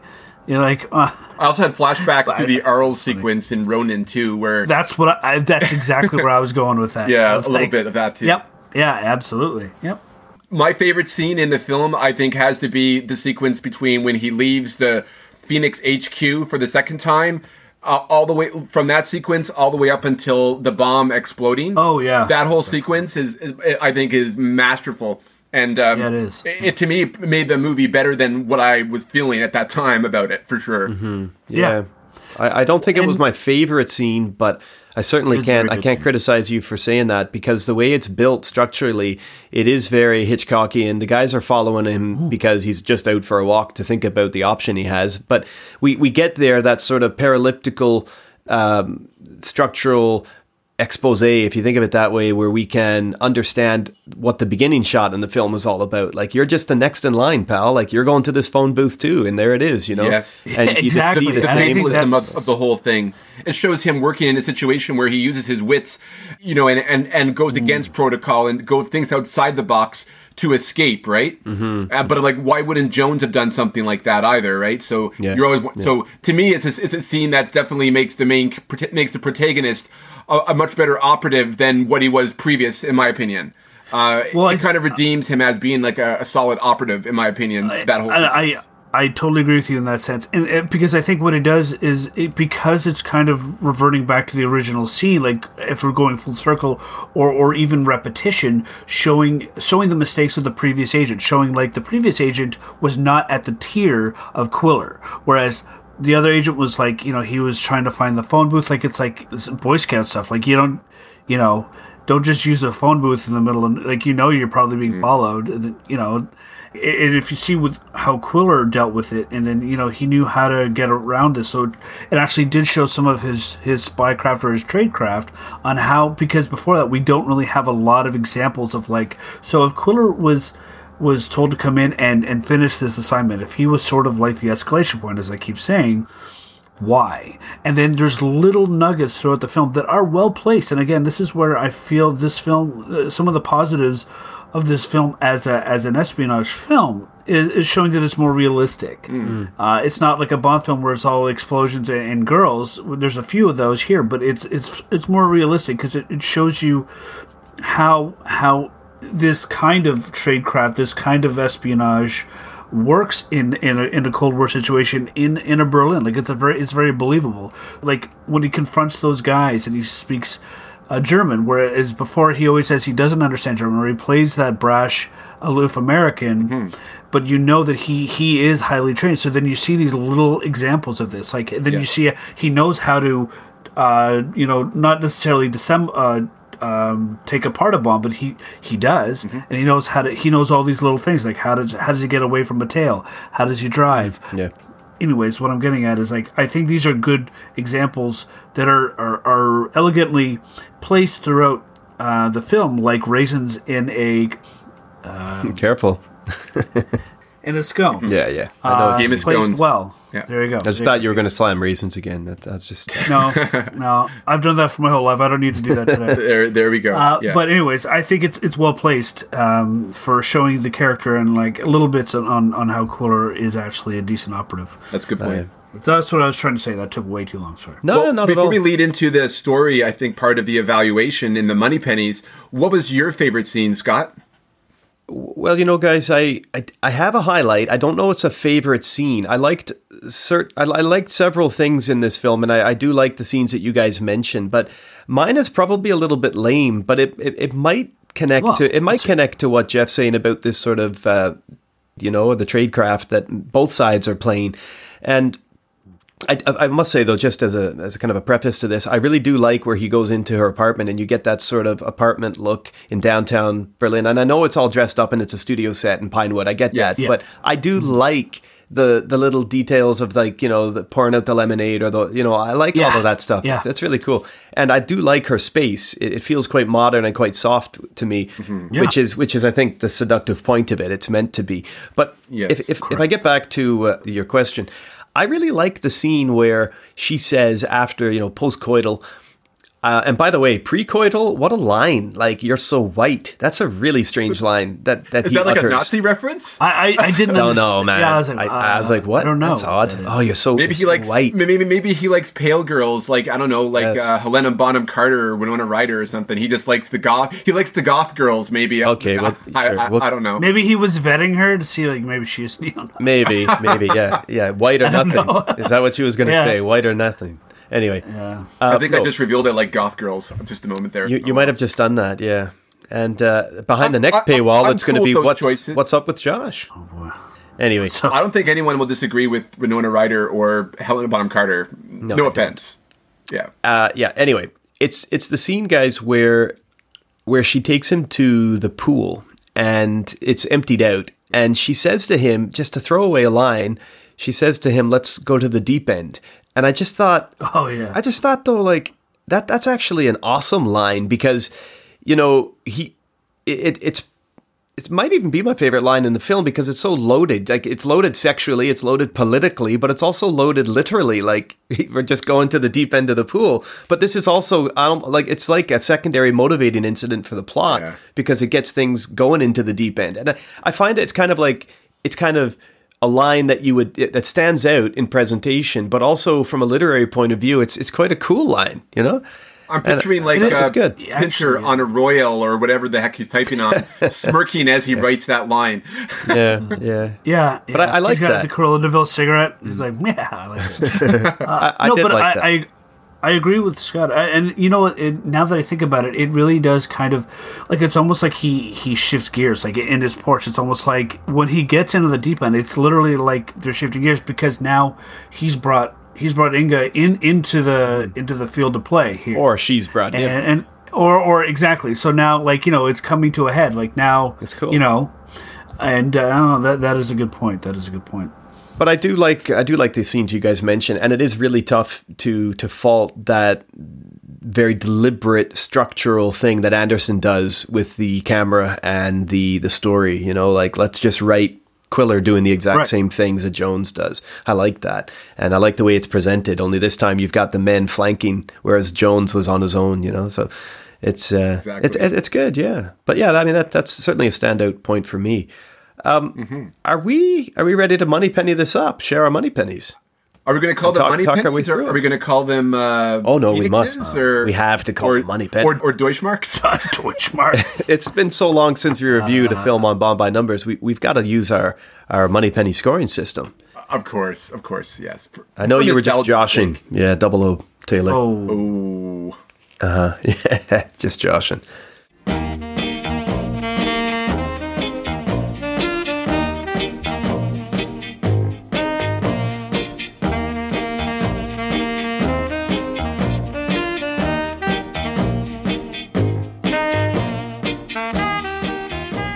Yeah. well- Let's see if we get ready to the money pennies. Well, let's start with story. We've got 3 categories: story, acting, and atmosphere, and each can earn up to 10 money pennies for a total perfect score of 30. Right? That's what we do. Let's see, guys. Start with story. Josh, why don't you go? all right. Well, for story, there was some ingenuity with the action suspense scenes. I found the characterization was thinly sketched. They were written to be pawns, however, so like pieces on a chessboard in the story world, as well as to serve the screenplay. It did lack emotional investment for me, even some of the stakes, especially after the confusion we get when he is let go. Even though the script answers that later on, it still kind of reminded me of how simplistic the story was. So that's another thing about the story, is it was simplistic, but that's not either a bad or a good thing. That's something that I think served the telling of it. It was anticlimactic after the car bomb sequence, in my opinion, but it was realistic to me, and I like that sense of realism that they brought to the film, especially in the spycraft, and like that whole idea of the off-screen capture. Like here you have the big bad, the megaloman, like the Bond villain, I guess you could say, Bond Saido's character, and he's foiled off-screen, right? Which is very anti-Bond on how that was handled. That's a good point. Right? But to me, though, is where like the real climax would have been the twist at the end when we reveal that Inga is part of that organization. And that twist to me needed to be more powerful. You know, it's like basically it's like, hi, I'm a Nazi. Okay, bye. Like that's basically how that movie ended for me. Don't hit my kids as you walk past them. Exactly. Yeah. So honestly, Were you inspecting the troops? What did you think? yeah. So overall, despite some ingenious sequences, which I really, and the dialogue in particular, I'm going to settle on a 6.5 out of 10 money pennies for this one. Okay. Well, I'll go next, and then Jeff, this is your choice of film, so we're going to give you final word on all of them. Sure. Okay. But I went for a 6 with story, and I'm a bit conflicted here because I'm not sure me too, man. Because I'm not sure how much of this understatement in the story is meant It's meant to be. It's meant to be It's on there purpose. deliberately, like, and if it's meant to be there through the script or the, I know. like, is that then the whole reception of this film, has it been misaligned? Like, have they missed the point Right. of what Pinter is trying to do, of what Marketed. Anderson's trying to do? Like, Exactly. so, I'm going with a 6 because, as Josh says, the way I receive it is still underwhelming. It's still a little bit. Yes. It's still thinly sketched characters, and they are operatives. I get that, but for a tight little story, which it is, it did work well. But I feel like we're missing out on the world building of this a little bit. The organizations, we're missing out on the on the pathos maybe. And there is, but then again, backstory, like going back and forth, because this is supposed to be a nihilistic sort of feel. You're supposed to feel like sometimes the good guys catch the bad guys aren't bad guys, and the good girl is a bad girl, and sometimes the good bad girl gets to live a good bad life after the good guy goes away. And so it's like, shit, I don't know what I'm meant to feel. I've been all mixed up, and I've been mixed up with characters that are not fully developed. Like even the cover that we get, Hengel, you know, I referred to him as Will Ferrell's dad, because when I first looked at him, I'm like, fuck, that's Will Ferrell's dad. That's who he is. Anyway, no, his name is Peter Karsten. I understand that now, but I thought that his character could have been more interestingly designed. But you know what? They're all consistent. They're consistent in presentation. And so the aesthetic of the movie works, because I'm going to give you a thinly sketched Pole. I'm going to give you a thinly sketched Quiller. And everyone, it's like you're walking through an art gallery where you're looking at these little sketched drawings of people. You're trying to figure out their dimensions. And the film ends, and you understand that you've been taken for a ride and you didn't get all those dimensions. But maybe the fucking you're movie... kind of annoyed. Yeah, but the movie didn't want to show that to you. That it's trying to make a bigger comment about espionage and about the world, and maybe, you know, that these people are just shadowy figures everywhere you go, and you're not going to have that Bondian relationship with them. You're not going to get to know what kind of clothes he likes to wear, what kind of drinks he likes to have, because that's not what we're doing. We're showing you snippets of real people in a world that just goes by, and that's where I feel maybe Michael Anderson's effort here was missed by the film critic world, and maybe the whole production, the whole conception of the film was not ever going to receive the attention of the critics, and because it's not explosive in that way. It's a very subtle film, like the script. I think it's very subtle, and so it is. I'm sticking with my 6, but I'm going to lean towards those fans and those listeners who, like Dom from the 00 Files, we know is a big supporter of this movie. I'm going to lean towards their interpretation of this being more genius, maybe more clever, and more deserving of praise than the 6 that I'm giving it. So 6 money pennies from me. Good shout. You know what? Good shout. I agree with that. And so it's funny because when I finished watching it, like I'm watching the film and I'm like, yeah, this is good. But I'm like, it's kind of underwhelming, and like, you know, okay, almost to the point, and I hate to use the word boring, but I was like, okay, but then that made me think, I'm like, you know what? I like it because this isn't like a really flashy espionage. That's what I mean. It's like a meat and potatoes. Like I'm like, and then I was like, oh, maybe I like it more because this is a little more realistic. Yeah, and there is great realism in the movie. Where I'm like, it doesn't need a jetpack. You're right, Josh. It doesn't need it doesn't need a pool of sharks. This could use one. Well, okay, fine. Everyone needs a pool of sharks, right? But I was like, you know what? Maybe that's what they meant to do. Yeah, and I think it's just the way that it was done and it was written. It's not flashy, and maybe people were expecting that. But I like the fact that it wasn't flashy because a lot of espionage is not. It's boring. Even I watched. I was watching it on YouTube, and some of the comments are like, you know, it's boring. And one of the guys that commented said, I was a junior, like a guy actually worked on the film, and he's like, yeah, but you have to understand, like, this is more realistic. Like, you know, Spycraft isn't just, you know, like caviar and hot chicks and silenced pistols, right? No, I didn't go down the rabbit hole, but I agreed with him saying, like, a lot of real, not that I know. Did you write back to him? No, I've never commented once. I will never comment on YouTube. That's opening up another rabbit hole. I just won't do it. But my money pennies are not going to necessarily be super high. But that doesn't mean I didn't like the film. That's right. Yeah. But again, I did find it underwhelming. But that also made me appreciate it a little bit more from the style of the film, and especially with it being so popular, that genre at the time being like, you know, over the top sort of spy films and Bond films. It went against the grain and was a bit refreshing, being sort of more linear and I quote unquote realistic. Anyways, yeah, that's cool. Like, and I like that it is different. And while it isn't bang, it isn't like super explosive and stuff. It does offer that verisimilitude that sometimes you don't get in this genre, and I do appreciate that. So I think you're absolutely right to point it out. And you know, again, there's that there is that feeling, isn't there, that like this is real spy work, and you get the impression that the real intelligence world is very much like, okay, take him out of the picture, put this person in, that person's not working, that person's killed, we need another replacement, and so you do sort of get the feeling that it's. Yeah, exactly. Yeah, yeah. That's right. I'm going to go home and sleep with my wife, and I'm going to go back into work the next day and have some fucking white tie affair, and while the people are really running around risking their lives, and maybe they'll live, maybe they'll die, but we'll replace them next week if we have to with other people. Exactly. To quote Sean Bean in Troy as Odysseus, war is old men talking and young men dying. Young men dying. Yeah, and that hasn't changed. So what was your score, pal? For story, my score was 5.5, 6. Okay. And again, like the story, I felt like it was nothing to write home about. Like it's a pretty, let's find spies. Let's where's your base? Nazis, yeah. Let's root out the Nazis. So there's nothing like super groundbreaking.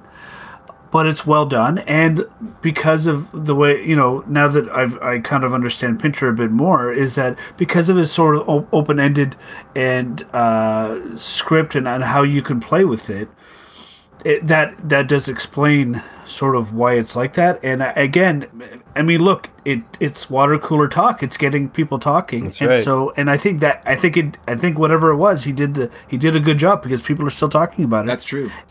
I think today, if this was remade, even if it was remade to be filmed at the time that it took place in the 60s, do you think there would be much more emphasis on the Nazi element of the villains in particular today? I think there would definitely be like more of an emphasization on how Nazi, because it's very vague in this film. And I'm wondering, because it's still 1966. 66. Like, we're still rounding up guys like Mengele and Eichmann at this time. Yeah. We're aware of the Holocaust at this time, but we're aware of, of Israel and all that sort of stuff, and that's being built up, being militarized. I'm just wondering if, like, they were sort of being very vague about it. Like, they didn't want to overly politicize it.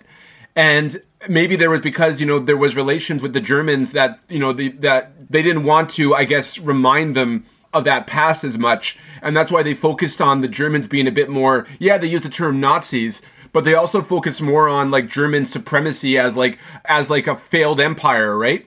That seems what they were focusing on and bringing the Germany back with like the Phoenix imagery and stuff like that. I think you made a good point, and you had touched upon this earlier, especially if we're going by the term that they're using for this organization being Phoenix. They did say the term neo-Nazi in the film. I was surprised because I was wondering I was wondering how old that particular phrase was. Yeah, that's a good point. But like, I think you're right. Is like they weren't necessarily saying it was like SS, like they want to do another like final solution, but it's more like they're trying to build up what they had before. So who knows? If they're pre-Versailles, basically. Like you're saying, exactly. Yeah. Like, is it entirely menacing, or is it?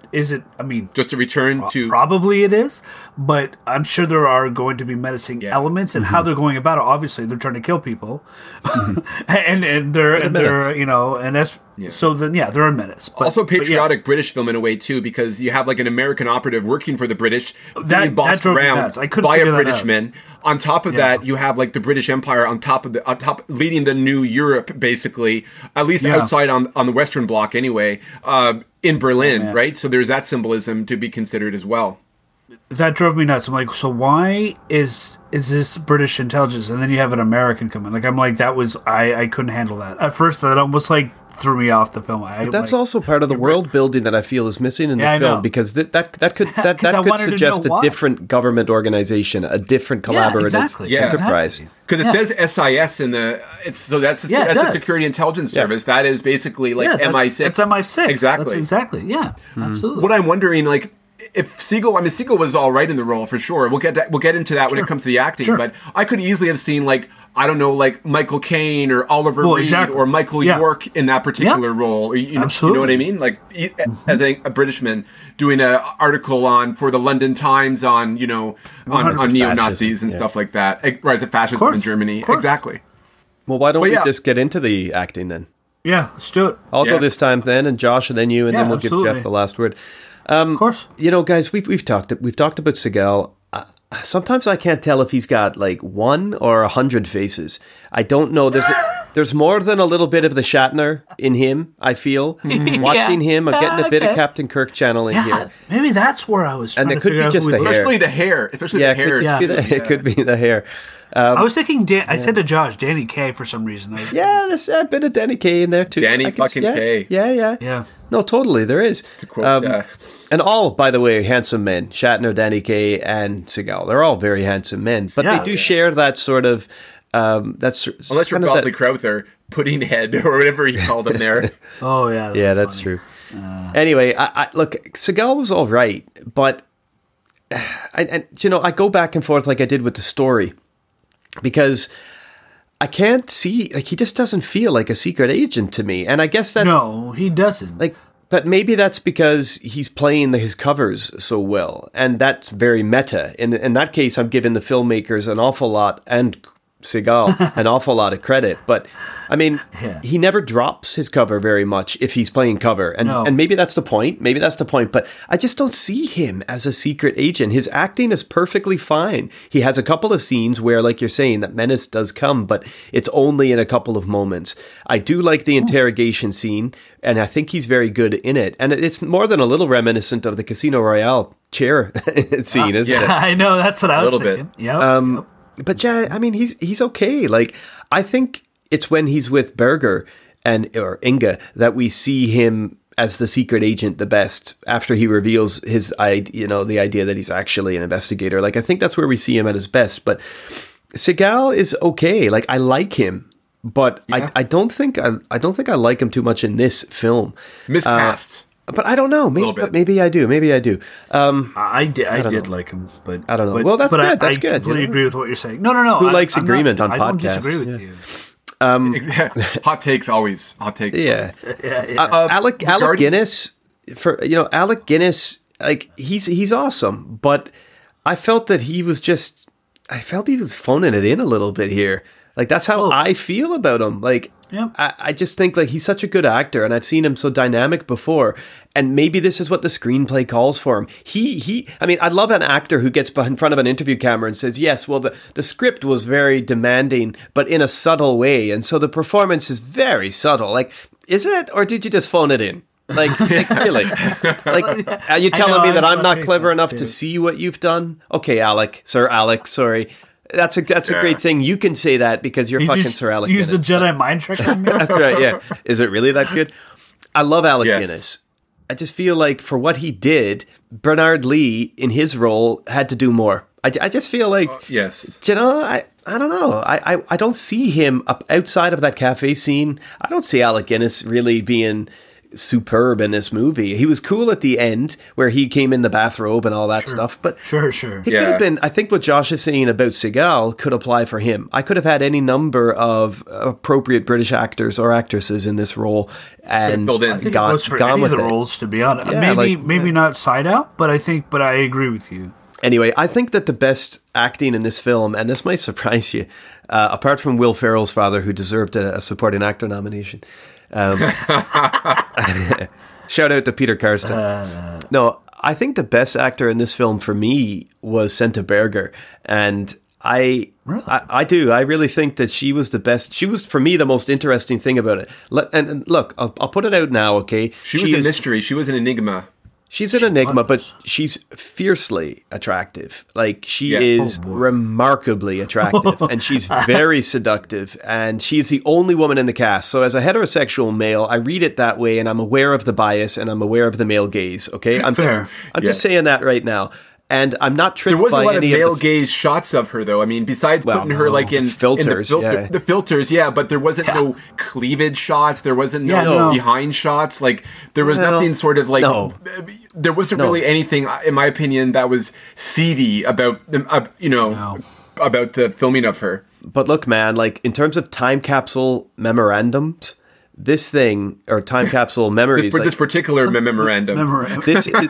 This is a snapshot of her at her best. Like, she is, you say there's no male gaze. There's not, but there's those cashmere jumpers that she wears. And there's that school teacher officiousness. The officiousness. And you being I a was going teacher, to say. I imagine so as well. So Look, I'm just saying that.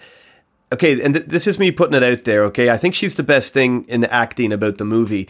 And here's something else I'm going to say. Outside of Diana Rigg, I think she outclasses all of the 60s Bond girls, every single one of them in this movie. Oh, yeah, I don't disagree with you on that. Like, I think that's a very good point. I know that the others might have assets, if we can say that, which are more on show, a little more celebrated. I mean, I think Honor Blackman is great for what she is in the movie, Goldfinger. But I think Senta Berger, in terms of her acting and her skill as an actor, I like how they didn't. I think she's awesome. I think she's really, really strong in this movie. And she's of course she's beautiful, but she's got good lines. She has really, really active eyes. She searches in a lot of scenes. The eyes, even like her face is like very almost like it's not a blank slate, but you can see little reveals, sort of like even this. You know how I mentioned when Jeff talked about, I said surprise Pikachu face.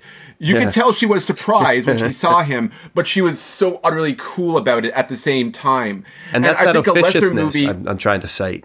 Yeah, I think a lesser movie, to me, would have had her be way more surprised looking than what this film did. Yeah. To me, like, that was pulled off very well.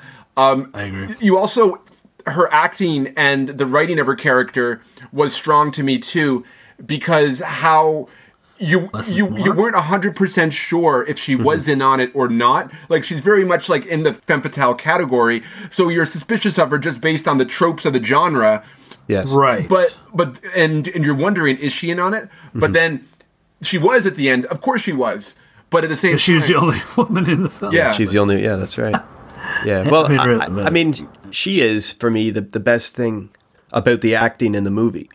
She's definitely one of the two people that I think are strongest in the film. I totally agree. Yeah, Von Sydow is good in what he does. He's the Lex Luthor of this film. Like, and we'll get to that when we go to Atmosphere, because I think that layer is a preconception of what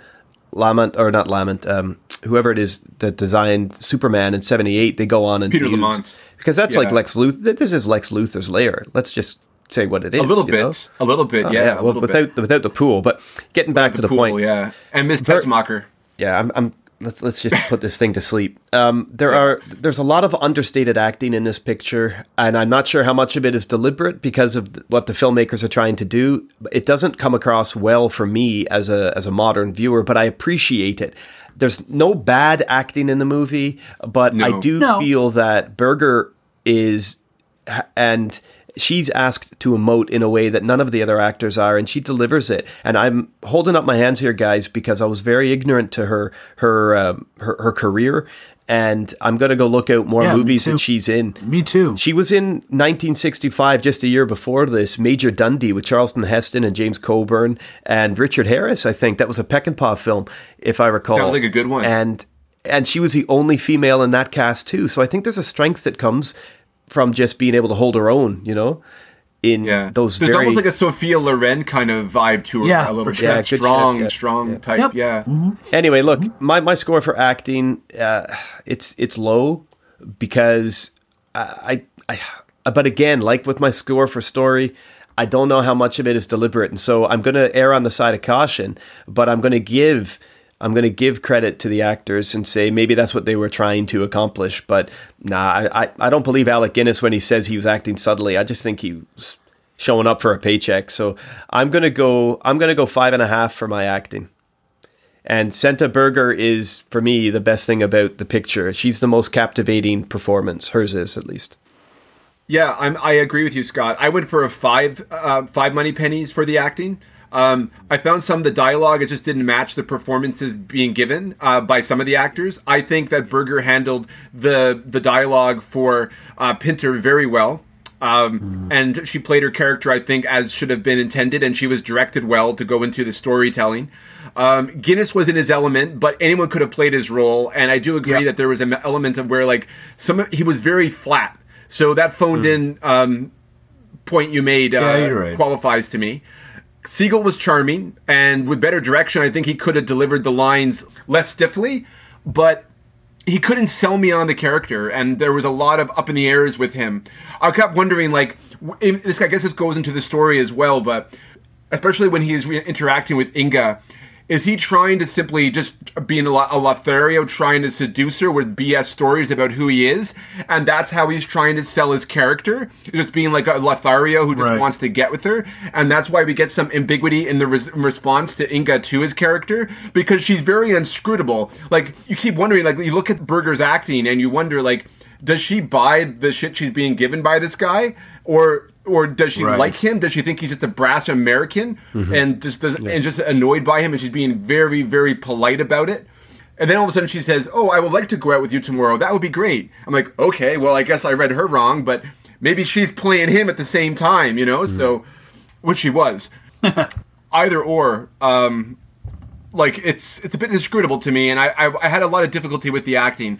Von Sydow was menacingly charismatic, as always. He's always good. But at the same time, like, anyone could have played his role, too, right? Same with Guinness. I don't think Von Sydow phoned it in, though. I think he did what he was supposed to do. Wham, bam, thank you, ma'am. You know, he nailed that role perfectly. A different actor, another actor might have maybe brought another level to it.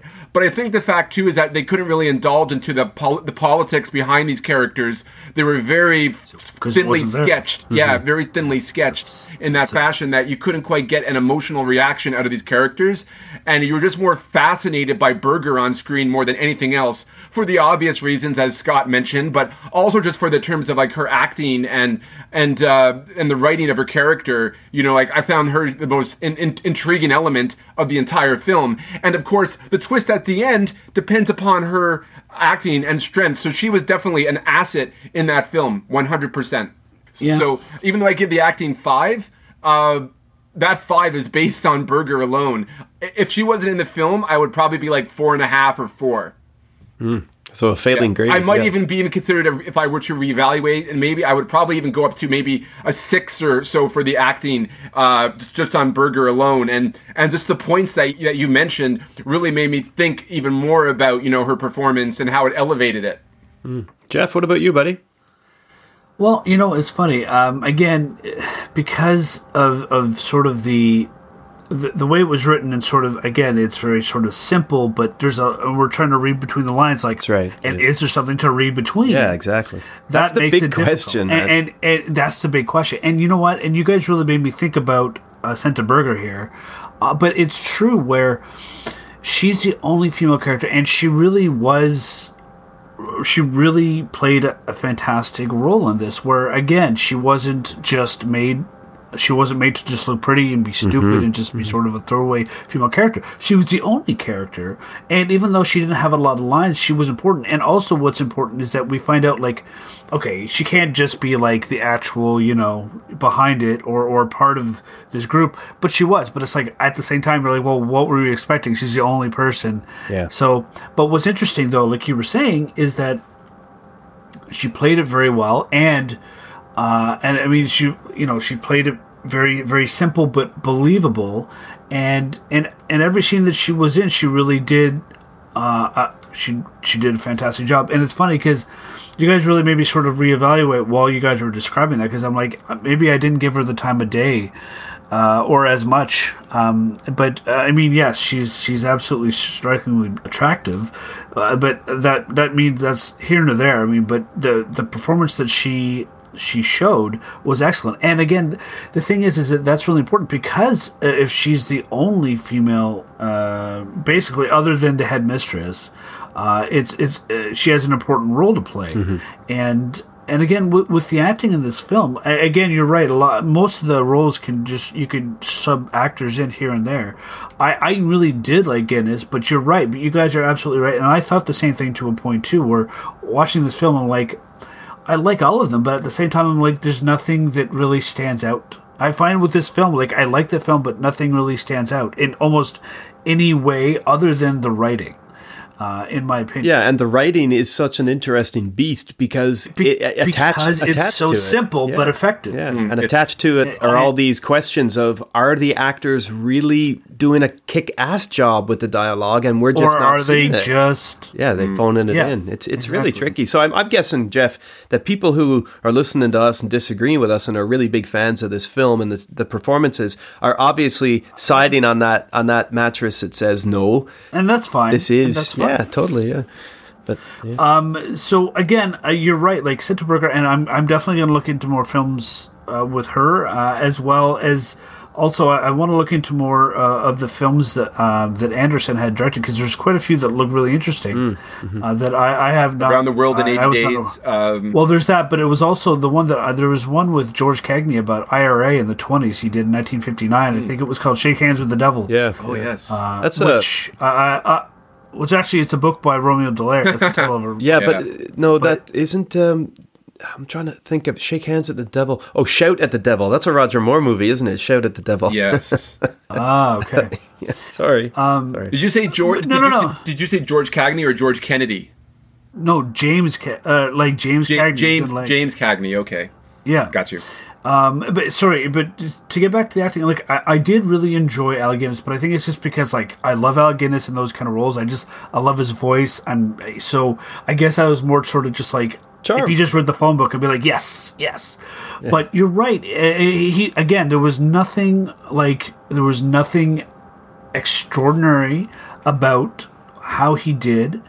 But I did like it, and I did like the character. And again, because I found all three of the characters they're all quite a quagmire. Like, but the biggest issue with me, and again, we're all saying the same thing, is like there wasn't enough backstory for anything. So then again, that leads, which again makes it a very much one of these things where it's very much a conversation piece, because then your mind just kind of goes with the rest. Your mind makes up the backstory, which That's sometimes. Right, yeah.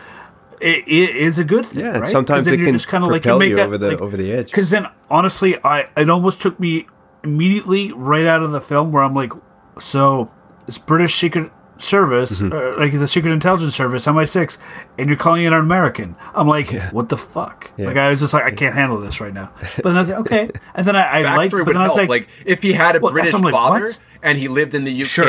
and he's got like he's got dual citizenship or makes whatever. Sense to me. Or like he's been, like I don't know, it's enough to go along. I don't know. Yeah. Or it's revealed that he has a British accent at the end of the film or something like that, and he's cool. undercover as an American. Cool. Sure. Yeah. Well, I would imagine that Siegel could probably easily do, receive pronunciation or something like that. Something like that. Yeah. Well, he speaks German in the movie, so.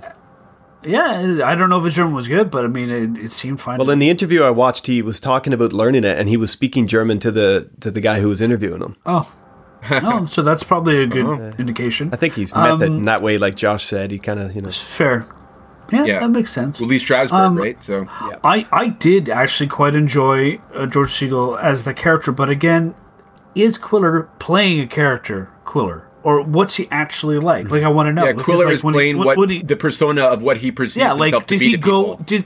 And was he going in talking to Pole and the British as a character? Like, not sure. Like, you know what I mean? Like, because maybe he's working for another organization that was, because, obviously, like, agencies, they all work together. Like, CSIS will work with MI6 and CIA works with... And that's the world building all that kind of stuff, right? So, exactly. So then... Is Quiller CIA working? Is this sort of like a mutual? Totally. So then my question is when he goes, is he sort of playing? Anyways, you know what I'm saying. I know exactly what you're saying. Maybe the SIS is maybe they've out-contract or outsourced this guy from a different agency because he's a safer plug. And so he's playing this character as Quiller. As he's not this person, but he's playing Quiller as this character, and he's expendable too because he's not British. Yeah, and then there's a bunch of Americans behind who are puppet mastering him, and exactly. Yeah, so who knows? Yeah, so who knows? But I did. There you go. There you go. But anyway, so I liked him, and I sort of appreciated how he was sort of just very blunt. Like he would ask silly questions, like. Who? Or like, it's like, oh, the guy. Or like, he would just have like these sort of funny answers. and just sort of like really blunt questions, and I was like, so that's a really dumb or like that's a really forward question. But then I'm like, maybe that's just sort of off-putting. Maybe that gets their guard down. Like, is this guy like they know like this guy's a spy and he's asking these black and white questions? Like he's not even I was like, what? And then does that put their guard down? Like what's going on here, right? So that's why I did appreciate Segel in the character, but again, nothing to write a home about, I guess. And Saito, I did enjoy. Like I liked him, but I thought he was good, and obviously he always has kind of a commanding performance in whatever he's in. So again, it's like I keep saying this, like him, and if you have like Christopher Lee, they just read the phone book, I'd buy a ticket. Yeah. So he was good in the role, and I appreciate it. But again, nothing to write home about. So I keep saying that. But my acting, I say 6. And you're right. And if we go back to Senta Berger, she was great. Again, she had not that many lines, but with the lines that she had and the way that she portrayed the character, and because she was playing us so close to the chest, and she didn't really give away anything in regarding of was she a spy? Is she a spy? She was a spy. Was she a spy? Like she did a really good job.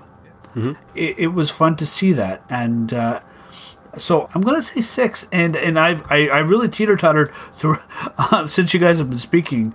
I kind of teeter-tottered, and I kind of landed at 6. That might be higher than I should give, but that's where I'm staying at. Go with for what now. you feel, but again, man. Go with what you no, feel.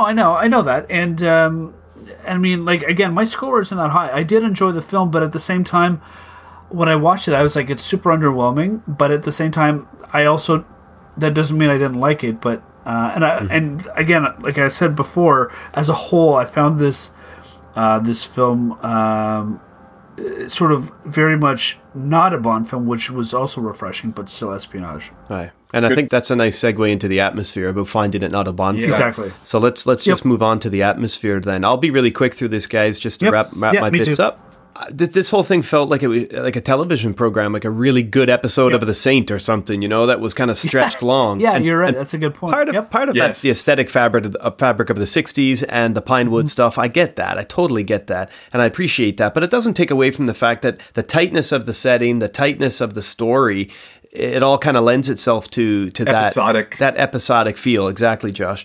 But I really like the way the city of Berlin was featured as a character in the story. Like, the Kaiser Wilhelm Church standing like in contrast to the cityscape around it, that urban cityscape. Now, I mean, I've been there to Berlin. I actually had to meet a group of kids at that site. So I remember being in and around that church, and it's a remarkable signifier in the city, but it stands out, I think, almost symbolic in this story as like that sort of blackness that's in this redeveloping world, right? You've got the post-war Germany that's building its industry, its economy, and its European influence, and you've still got that Gothic. Well, I mean, I use the word Gothic very loosely here, but that sort of Gothic, I know what you mean, dark Nazi stuff that's kind of floating around. Old German. Exactly. Yeah. Well, yeah. Okay. And it's even called Kaiser Wilhelm, which refers before Versailles, right? Yeah, of course, there you go. Of course. But it's that villainous dark obelisk, isn't it? That's sort of there in that growing city, which is meant to represent that neo-Nazi threat. So I like the way that the production design brings that in. And sure. It's nice to see these buildings as sort of Art Deco, the interiors, the school, that sort of stuff that is throughout this growing Berlin. It is not a film that by any stretch of the imagination, I think, beats down upon the German society or paints itself in any way but really. A positive cosmopolitan view. I like that about it. Now, which is probably why they were very light on the Nazi stuff in this story. Yeah. Like, like they really cut out the racial, racism part of the Nazis, and they just mostly just said, "Oh, well, the Nazis, those were the bad guys we fought in World War II," right? So that's as far as they went in terms of politicizing. They didn't need to. Like at this point, like everyone knows, like you don't need to hit, it's like beating a dead horse. In a modern film version of this, that would be touched on 100%. It would be. Totally. Yes, it would, because so much time. But again, a modern film is now like 55 years later. Right? So it's a little different. Yeah. That's the thing. Also, society is way different now than it was back then, too. Yes. Yeah. What else can I say about the atmosphere?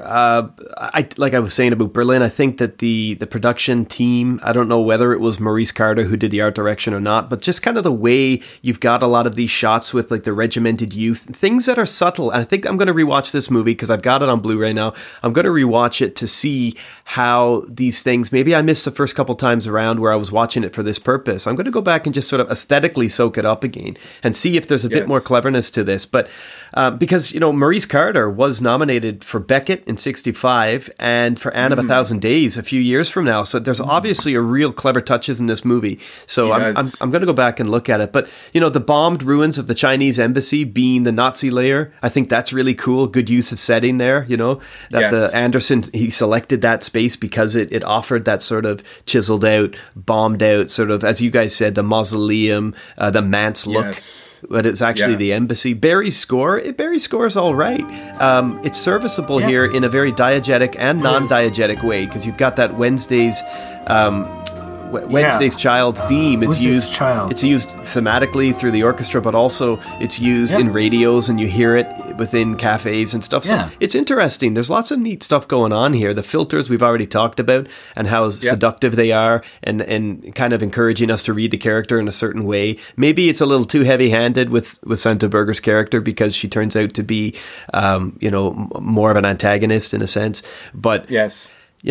I like the structural aspect of the aesthetics too. With, as I said, Jones at the beginning, and then there's Quiller himself towards the end doing the same walk and the same tunes. And I mean, it's a good film. I love that explosion. I thought it was really good. The two special effects guys. Who are the special effects guys? I wrote their names down here somewhere. Here they are.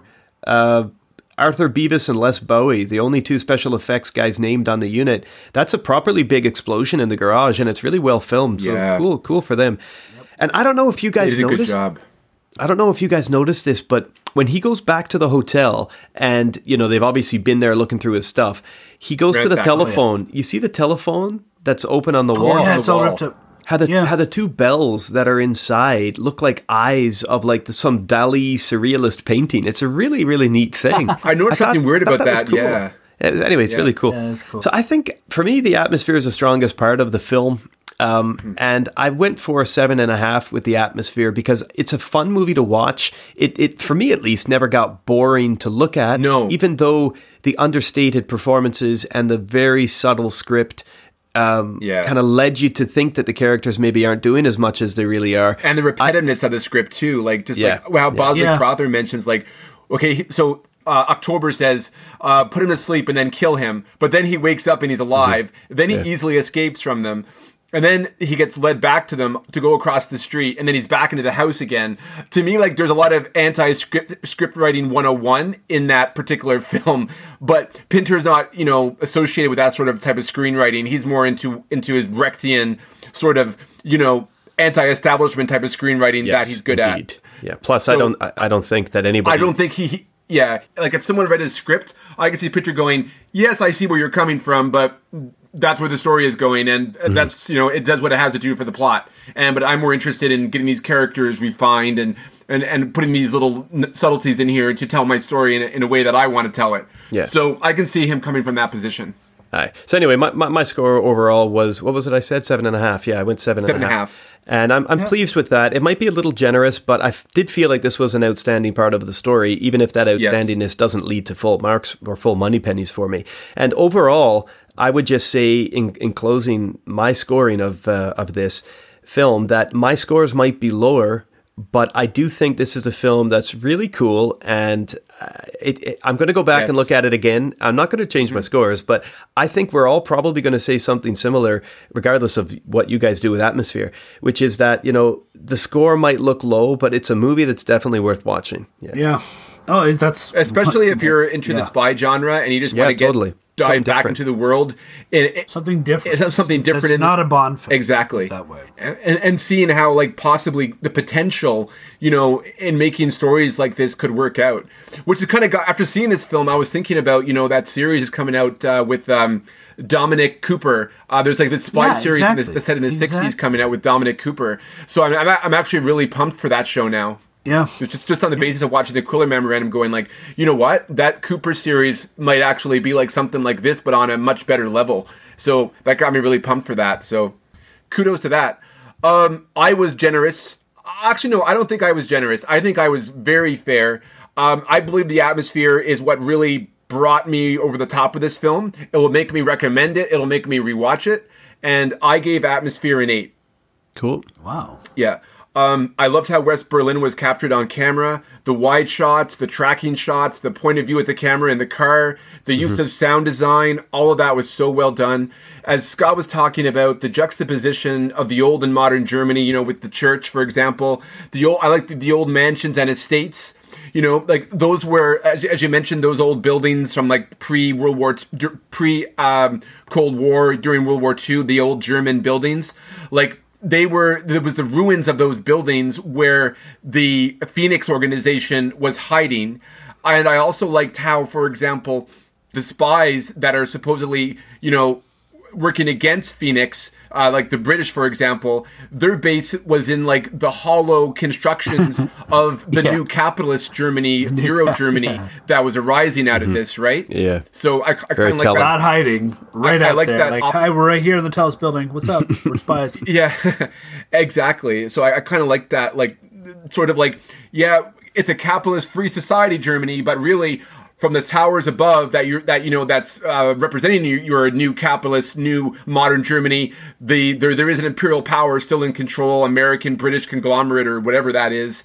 And then at the very bottom, like in the bowels, hidden underneath the surface, in the basements of old manses is Phoenix. You know, the future return of, you know, the old Germany. So I did like that juxtaposition. That's a good that point. dynamic. I thought that was really cool for the atmosphere.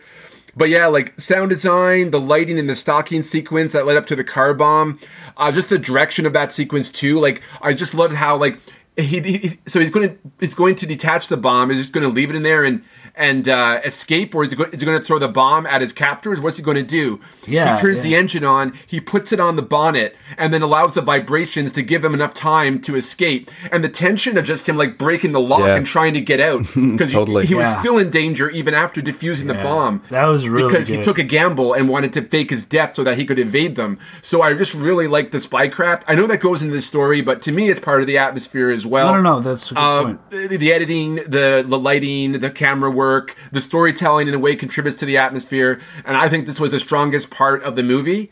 And this makes me want I think to it had to be. rewatch it. So atmosphere, 8 money pennies out of 10. Nice. Oh, you sold me on that.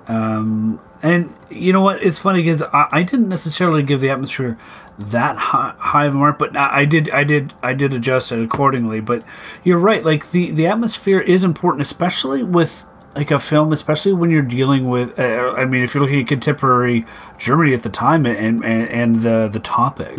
So, and they did a good job of not really showing a lot of the old Germany, but showing sort of like the new. And they couldn't show the East Bloc, right? For obvious reasons. And no, they couldn't. But even if you look at the interiors, like, yeah, okay, so like the dilapidated hotel looked old, but her apartment was new. The school was new. The veneer that she's hiding under, right? Yeah. I mean, I guess maybe the swimming pool was old. It looked like old, didn't it? It looked kind of Turkish or something. Kind of. Yeah. Because That was of the definitely a pillars and stuff throwback. like that. It almost looked like a Olympia bath hall or Stadium. something like that. Like you can right? picture Yeah. like the German athletes, you know, like you know, during the Berlin 36 Olympics, it was probably used, that pool was used or something like that. And I think in regarding the atmosphere, I think that's maybe where they started, like after the opening scene. Then you go to the Olympic Stadium. Then you kind of show the old, like then you're going really, because it almost feels like you're looking at like a Roman amphitheater. But it, you know, and so I think you're starting with Roman, like we mentioned. So like now exactly, yeah. So the atmosphere is important, and I think they did a good job of it. I mean, especially with like sort of how the characters are portrayed, and like atmosphere is always important. And with like the way we were describing the characters and how it works and how it was shot very well.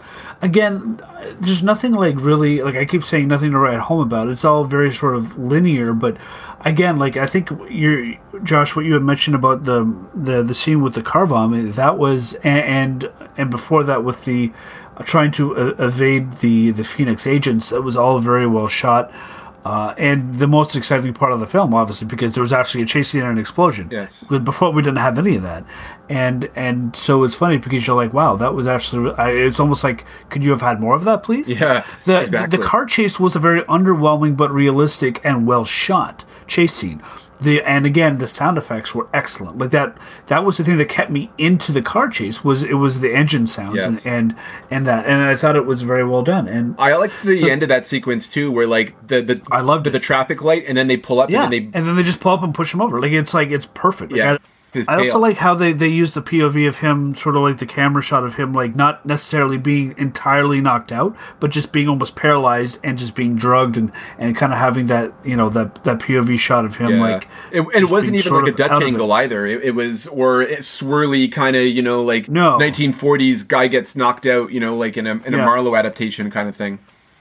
But so I did enjoy. I like that. So the atmosphere was well done. Like again, you kind of still feel like, oh, there's something here. Like it's like the burning embers of like a fire being like Germany, and so there's something there, but it's not overwhelmingly like ominous. But there's Yes. something there. Yeah, it's not in which your face, yeah. No, Contrived. and that's good. That's what you want, I think, in these kind of films. And I think that's So cheerful. I love that juxtaposition between what's going on and the cheerful modern Berlin, right? Yeah, exactly. You Berlin. see and so, but I like that because you always kind of, with these kind of films, especially at the time, you kind of have to show both, right? Because you're like, look, it's building up, and this is on the other side of the wall, but they're trying to portray that it's on the other side of the wall, but it's you're like, yeah, there's still sunshine, there's still people playing, there's still kids, but then you also have to say like, look what's going on. There's like the current political climate, but also there's that threat of like. A neo-Nazi or another political party trying to take hold of what they want and build themselves back up. So the atmosphere, even though like I'm saying all this, I did give the atmosphere 7, which I just changed while you guys were talking. You sold me on bumping up a bit, but the atmosphere is a very important part of this film, and so that's the way I'm going to give it a 7. And again, with my overall score, once we tally them up, it doesn't mean that I didn't like this film. Like I feel like with all of our full scores are not necessarily how we overall think of the film. It's like we gave it a number, but we all appreciate the film to an extent because of what it is. You know what I mean? Mm-hmm. Yes. Yeah. And that's what's important about this film, and I think that's what we should sort of convey to our audience. It's like, don't just go by our numbers. Watch it for yourself. It's going to definitely make you want to talk about it. Yeah. And I think that's the most right. important thing about a film or a book. Is like, hey, this is definitely a conversation piece, and if that's what it meant to do, then it definitely, then I would have to give it a full 20 in money pennies. But if we're going by individual scores, like what we were doing and how we score it, this is how we scored it. And I don't think, again, I'm going by myself here, is even though my numbers are fairly low, it doesn't mean that I don't appreciate this film for what it is. And it has aged well. I mean, I think this is a movie that does age well because it because did of the age subtlety, well. Yeah. because there's so much that is understated. It's not timeless. There are features of it that are dated, but it works well as an espionage film because it doesn't say so much or act so much that places it in a time and space. It doesn't hit you over the head with stuff, and that's the thing I like. Yeah. I The like subtlety of it, I like yes. espionage films. Maybe That's too why, subtle. again, Guinness. and Josh made Sorry, a he's good on the point. phone. Like, He can't come to the show right now. Yeah, He's phoning in something. but I think Josh his made a Force good point. Ghost just showed up and made a comment at me. A certain point of view. Okay, Obi-Wan, I get it. Yeah. I really like those sort of more cerebral espionage thrillers. So I am like Josh was saying, I'm super excited for that new show coming out with Dominic Cooper. Yeah. And so that's actually one reason why when I looked up the Quiller memorandum and saw sort of what it was about and saw a trailer, I was like, yeah, I definitely want to watch this. I think this would be a good fit because it wasn't huge in explosions and bikinis and whatever. It was just sort of And gadgets. straight ahead. and a little more realistic. So I like seeing that realistic kind of tradecraft. Like, how do you lose a spy in a group of people? How do you get the information? What information do you get? What kind of cover are you using? Like all that kind of stuff. I think this film did that quite well for what it showed us. I think it definitely passed with flying colors in that. Yeah, and I think you've made an awesome choice to start off our series. I think this was an inspired selection, and I think that the 3 non-Bonds for this season has really got off to a good start with your selection of the Quiller Memorandum. And just to echo what you and Josh have already said, we are recommending this film, and we think that there's a lot in it that you're going to enjoy, everybody. So thank you for tuning in and taking part in this little show with us. We've had fun talking about this one, 00 Chapman. Yes, we have. We sure have. And in line with that, and in keeping with our film festival, our 3 non-Bond festival, the next film that we're going to look at is my choice. Am I right, guys? It's my choice. It's your choice now. So, yeah, I get the last one. All right, superb. Well, excited to see what you have in store for us. Well, guys, between now and our next episode... Better not be a Rita Coolidge. Well, hang on a second. I got to scratch that off my list here. Right, okay. Right, well, my second choice. I'm going to ask... I joke, of course. We're going to stay in the same theme, my friend. We're going to stay in the same theme, and we're also going to stay in the same era. And what I've decided for this year, last year, went for the Eiger sanction. This year, I'm going to go back a little bit more. And keeping with the Cold War, we're going to look at Alfred Hitchcock's Torn Curtain.